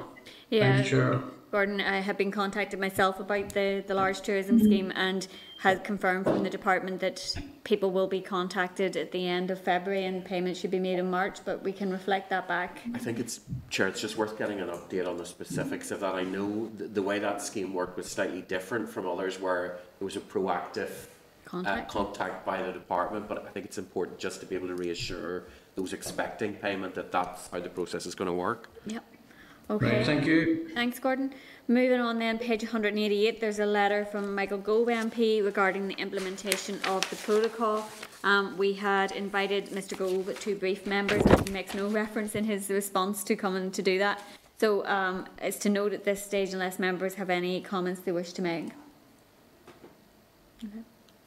Peter, we may want to follow up on that again. Well, I think, Chair, what I would be suggesting is that it would be useful to write back thanking him for the response, indicating that the committee would, yes, absolutely still seek updates, but that they would also continue to request that he comes to brief the committee if members are content. Yep. Nodding heads there, yep. Okay, so moving on, page 189, there's a letter from Ulster University regarding admissions criteria for the 2021-22 academic year. As referenced by other respondees, the higher education institutes, the FE colleges and other relevant stakeholders are working together to develop a response framework. This will be shared with the department for approval in due course and with the committee subsequent to that. So, Peter, it might be useful to know what the department's engagement is with the stakeholder group. Chair, from what I've understood, the discussion is with the stakeholders first. The department is aware of them doing that. They're going to come back with a plan to the department that they'll all engage on. And I think that's where the process is at now. But what we'll do is we put out a request to the involved stakeholders just to ask what their view of the, the point at where this stands is. Okay, thank you. Moving on then to page 191, there's a letter from UCU to the Minister regarding lecturer pay at further education colleges. The letter formally registers a trade dispute and has been copied to the committee for information. and it's to note at this stage as it wouldn't be appropriate for the committee to involve itself in issues around lecturers' pay and terms and conditions, although we would encourage them to try to resolve those issues. Chair, we had correspondence on this before and had written to both sides to urge that they talk. Now that a live dispute is in progress, they have declared a trade dispute. The committee needs to stand back from that, but again, the committee's advocacy for discussion is still there. Okay, thank you. Moving on then to page 3 of table papers, there is a departmental response regarding Student Hardship Fund, which indicates departmental officials are engaging with the higher education institutions to consider the criteria for the hardship that is being applied. And obviously this is an issue that we have been raising for quite some time, so it would be useful to hear the outcome of that and get some feedback, but it's to note at this point.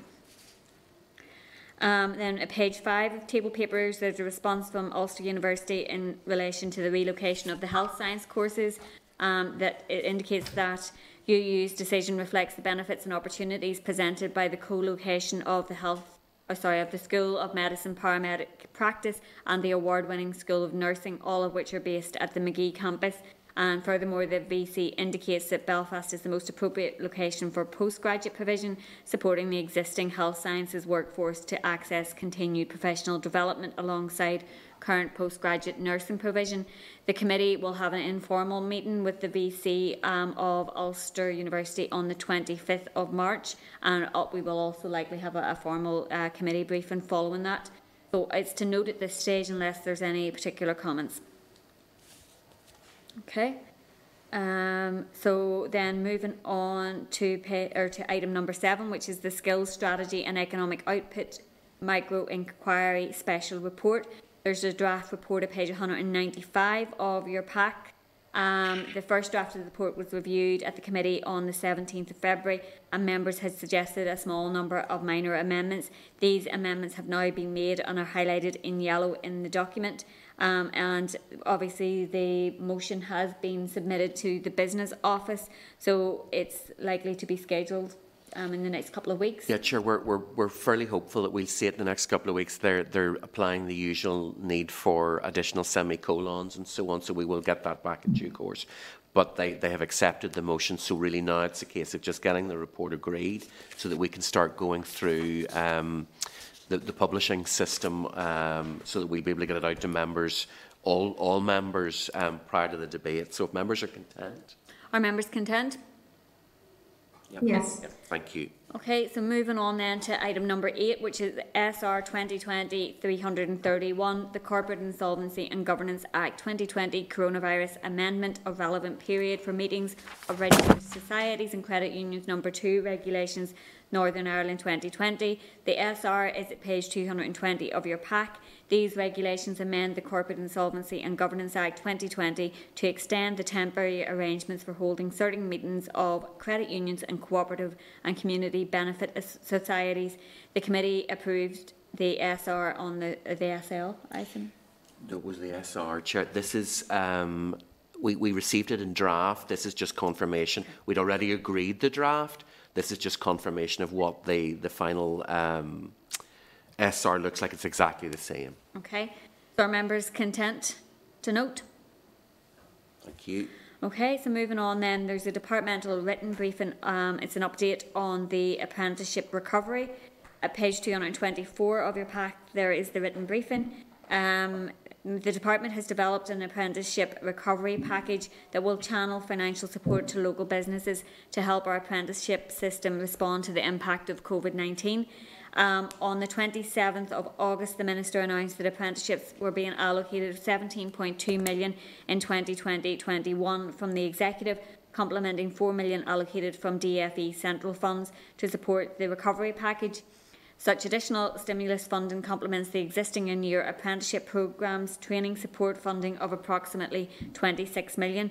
The Apprenticeship Return, Retain and Result scheme was designed to ensure that there was no break in support availability for local employers, with the eligibility beginning on the 1st of November 2020, the day after the coronavirus job retention scheme was scheduled to end, and obviously, as we know, it did not.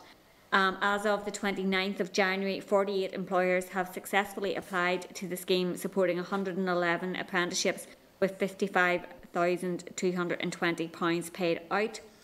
The apprenticeship recovery incentives will be promoted again as part of a 3-week media campaign from the 8th to the 28th of February. And obviously we know from talking to officials that those have been impacted by the restrictions that were reimposed before Christmas. So it will be important that re-promoting that takes place. So are members content to note at this stage, and we will keep in touch with the department around this? Chair, members will recall when we saw the 21-22 budget that the department has effectively budgeted for this to continue. I think there's an awareness on their part that they'll be having to provide this kind of support well into the new financial year. Yep. Okay, so moving on then, there's a departmental written briefing on the ESF succession project. Page 233 of your packs, there is the written briefing. The UK Shared Prosperity Fund was identified by the British Government as the replacement for structural funds. However, the details of the scheme continues to be limited, and the timescales are a real concern, as the committee is aware of from its engagement with various organisations. The announcements to date do not give any reassurance that the Shared Prosperity Fund will support the type or scale of succession provision that is needed. However, the department is continuing to engage with their counterparts in the relevant UK departments on these issues in parallel to developing our own succession projects. So this is to note at this stage, unless there's specific points that the committee want to make. Okay. Thank you, Chair. Moving on then to item number 11, the programme for government, the draft outcomes framework consultation. There is a clerk's memo at page 238 of your packs and the consultation paper at page 240. The executive released its draft programme for government consultation, which ends on the 22nd of March.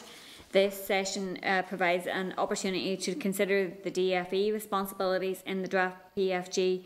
The current draft PFG has 9 outcomes which members are likely aware of around children and young people having the best start in life, that we live and work sustainably, protecting the environment, we have an equal and inclusive society where everyone is valued and treated with respect, we all enjoy long, healthy, active lives, everyone can reach their potential, our economy is globally competitive, regionally balanced and carbon neutral, everyone feels safe. We have a caring society that supports people throughout their lives, and people want to live, work and visit here. So the department is referenced in each outcome with the exception of outcome 7. The department's role in outcome 6 and 9 is particularly referenced. So are members content that we would receive a briefing on the consultation at an appropriate point? Thank you. Okay. So moving on then to number 12, the departmental consultation, the future of the NI non-domestic renewable heat incentive scheme. At page 274 is the consultation document. The consultation was launched on the 11th of February and will run for 8 weeks and close on the 9th of April. The consultation document is enclosed and also is available on the department's website, and obviously we have asked for the briefing from the department. So are members content to note? Thank you. So then at item number 13 is the EU exit structures. A memo from the EU Affairs Manager on intergovernmental relations and EU exit is at page 347. There's a schematic of the IGR and EU exit at page 348. The terms of reference of the Executive Committee on EU exit matters at page 349. And a paper on intergovernment relations and EU exit at page 357. So this is to note unless members have any specific points. Chair, the one thing I would say is the schematic on page 348 of members' packs relates to a lot of what was discussed this morning and is really very, very useful. It shows where the executive has a role in communication with the Joint Consultative Working Group, and it would therefore be, following the discussions this morning, for the executive to be getting stakeholders' views, such as the committee heard, and putting those forward. I think the involvement of the executive is not necessarily automatic. It may well be a case if it is invited to be there or is asked for an opinion. It might be useful to write and find out specifics on that. Yeah. Okay, Are members content? Chair. Yep, thank you. So moving on then to correspondence. Sorry, Claire, can I ask a question just about that? I think it was Glyn that brought up about the EU office and the necessity to have the EU office based in the city, in Belfast or wherever, even at the ports. Or can we bring that to the minister? Because I think that's really important for us to overcome some of the difficulties that we may be experiencing if there's a direct point of contact within the EU. Chair. Go ahead, Christopher. I disagree. When this idea was floated sort of 6-8 months ago, I actually, during the meeting, I looked up some of the press coverage around this issue, and it was very clear that the intention then, this was not to be like a consulate or an equivalent like the executive office in Brussels. The intention of those who were advocating for this was that this would effectively be the administrative headquarters of the EU to oversee the rigorous implementation of the protocol. And that was the view 6 months ago. Now, if people have changed their view and are for ameliorating the impact of the protocol, that's fine, and they can make the argument for the EU to set up like a consulate if they wish. But when this was raised some time ago, it was clear that this was to be basically like a headquarters for their efforts to oversee the vigorous and rigorous enforcement of this protocol. And on that basis, I'm absolutely opposed to that. We're no longer in their club. It's bad enough that we have to abide by some of their rules, but we're not going to have EU civil servants based in the city of Belfast telling us what to do. Chair, just on the back of what Mr Stalford has said, I think that the TEO committee may have had briefing already.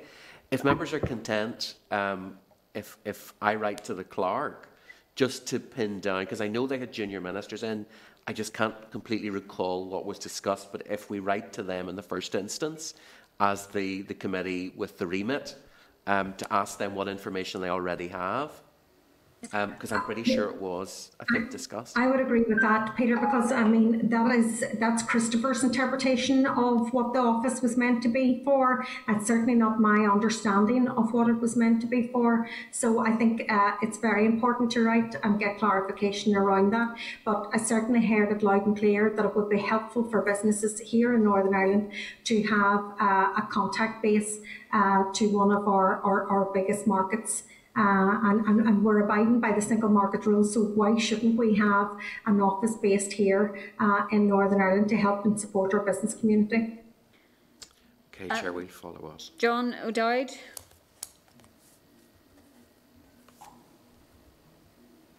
Yeah, I think we need to have more information on what we're in favour of our report before we pitch our tents and partner tent and we have to on maybe. There's clearly outlined, the proposal to me is outlined, I can't remember who the proposal came from, or suggestion came from in the presentation. But we have the Chinese consulate, we have the American consulate, with a number of other consulates in and around the city of Belfast, and it would make sense to have an EU fixture or consulate in the city of Belfast. So I'd like to hear more information from the TEO committee and look at and try and find a solution which benefits the people here rather than opposing something we don't have the full details of. Well, mercifully, I'm on the TEO committee and I shall oppose it there as well. Thanks. I'm sure you won't oppose the information coming to our committee, but...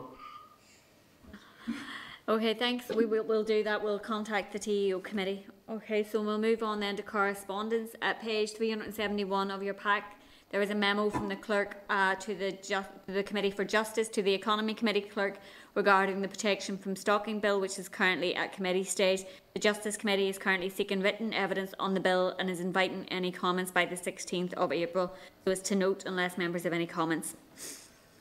Okay, so moving on, page 372, there's correspondence from the clerk to the Committee for ERA, to the clerk to the Committee for Economy regarding correspondence they received from an individual who's a participant in the RHI scheme, so that is to note also. Moving on then to page 374, there's correspondence from the clerk to the committee for the Executive Office to the clerk for the Economy Committee regarding a student who has broadband connection difficulties at home, which have had a serious impact on her ability and other members of her family to study at home. The committee has already dealt with this correspondence, which we received from a UU student. So our members content that the clerk respond, indicating the committee has already dealt with this. Okay. Moving on, page 376, there's correspondence from the Department for the Economy to an individual who is an exams invigilator. As exams have been cancelled, the individual had not been able to earn and has also not been able to access any of the financial schemes.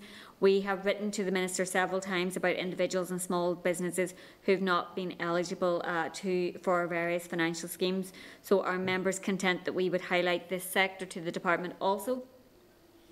Thank you. At page 378, there's correspondence from RICS to the Communities Minister highlighting the benefits of retrofitting homes with sustainable energy solutions while also stimulating the economy through the development of people with new skills. This is an issue, obviously, the committee was noted in its energy strategy and macroeconomic outlet special reports as part of the sustainability and green jobs agendas. It's an interesting document which backs up some of the stuff that we've already heard. Are members content to note? Can I speak on that just for a second as well? Yeah, it is an interesting document, and we talk an awful lot about energy, and one of the big issues that we actually have is that we are not energy efficient. And I think that we need to really concentrate on house building, but also retrofitting existing properties in order to protect and help those that are living in fuel poverty. So a really useful document. Okay. Thanks, Sinead. Okay, then moving on to 14.6, page 380, there's correspondence from a small business involved in the wedding sector. The business has offered to brief the committee, along with others involved in the wedding sector, about the issues they faced during the pandemic, particularly in relation to accessing financial assistance. So if members are content, we will arrange an informal briefing. Thank you. Yeah. On page 382, there's correspondence from a property technology business that would like to employ staff here through the newly proposed Job Start scheme. The Communities Minister is responsible for this scheme, and previous written responses to written questions even from the Minister have indicated that there have been delays around the financial commitments to start the scheme. So would members be content to forward the correspondence to both the Communities Minister and the Economy Minister asking for an update? And obviously we've already dealt with this earlier in today's meeting. Are members content? Yeah. Okay. Yes. Page 384 then, there is the 25th report of the Examiner of Statutory Rules. Is to note unless members have any comments. And then page 393 is the 26th report, so again it's to note. Page 8 of table papers, there's correspondence from NUS-USI highlighting the news that the Scottish Government has created a task force to consider student hardship. So are members content that we would write to the relevant Scottish Government Minister to seek details on the task force and its work? Yes, please. Thank you. Okay, thank you. At page 9 of table papers, there is a news release from ABI highlighting that insurers expect to pay up to $2.5 billion in UK insurance claims. The committee obviously was briefed by ABI a number of months ago, and we have been engaging with stakeholders regarding the emerging situation in relation to the business interruption insurance and the outcome of the court action on that. So it's to note, and Peter, I had an issue raised with me about insurance. It's actually in relation to car insurance, post-Brexit cross-border premiums being greatly inflated. So it may be something that we could seek some information on. Yeah, Chair, we can write about that. That's an interesting one, and it would be useful if there's correspondence, if members can forward that, just so we can pick out particular detail too. But we'll flag up to the department and seek an update on that. Okay, thank you. Then page 12 of table papers, the annual accounts and reports of SERC and NWRC. Just to highlight that the CNAG has indicated that he is content with the reports and has no comment to make. So are members content to note? Okay. So moving on then to item number 15, which is any other business, and we've had none indicated. Flagged up, Chair. Okay. And then item number 16 is the date, time and place of the next meeting. We have an informal meeting scheduled tomorrow morning at 11 a.m. with Speed Up Britain, who campaign for better mobile connectivity and the rollout of 5G. So if members are available for that meeting. And then our next committee meeting is next Wednesday morning in room 30 at 10 a.m. So are members content to adjourn? Grand. Thank you, Chair. Thank you, members. Thank you.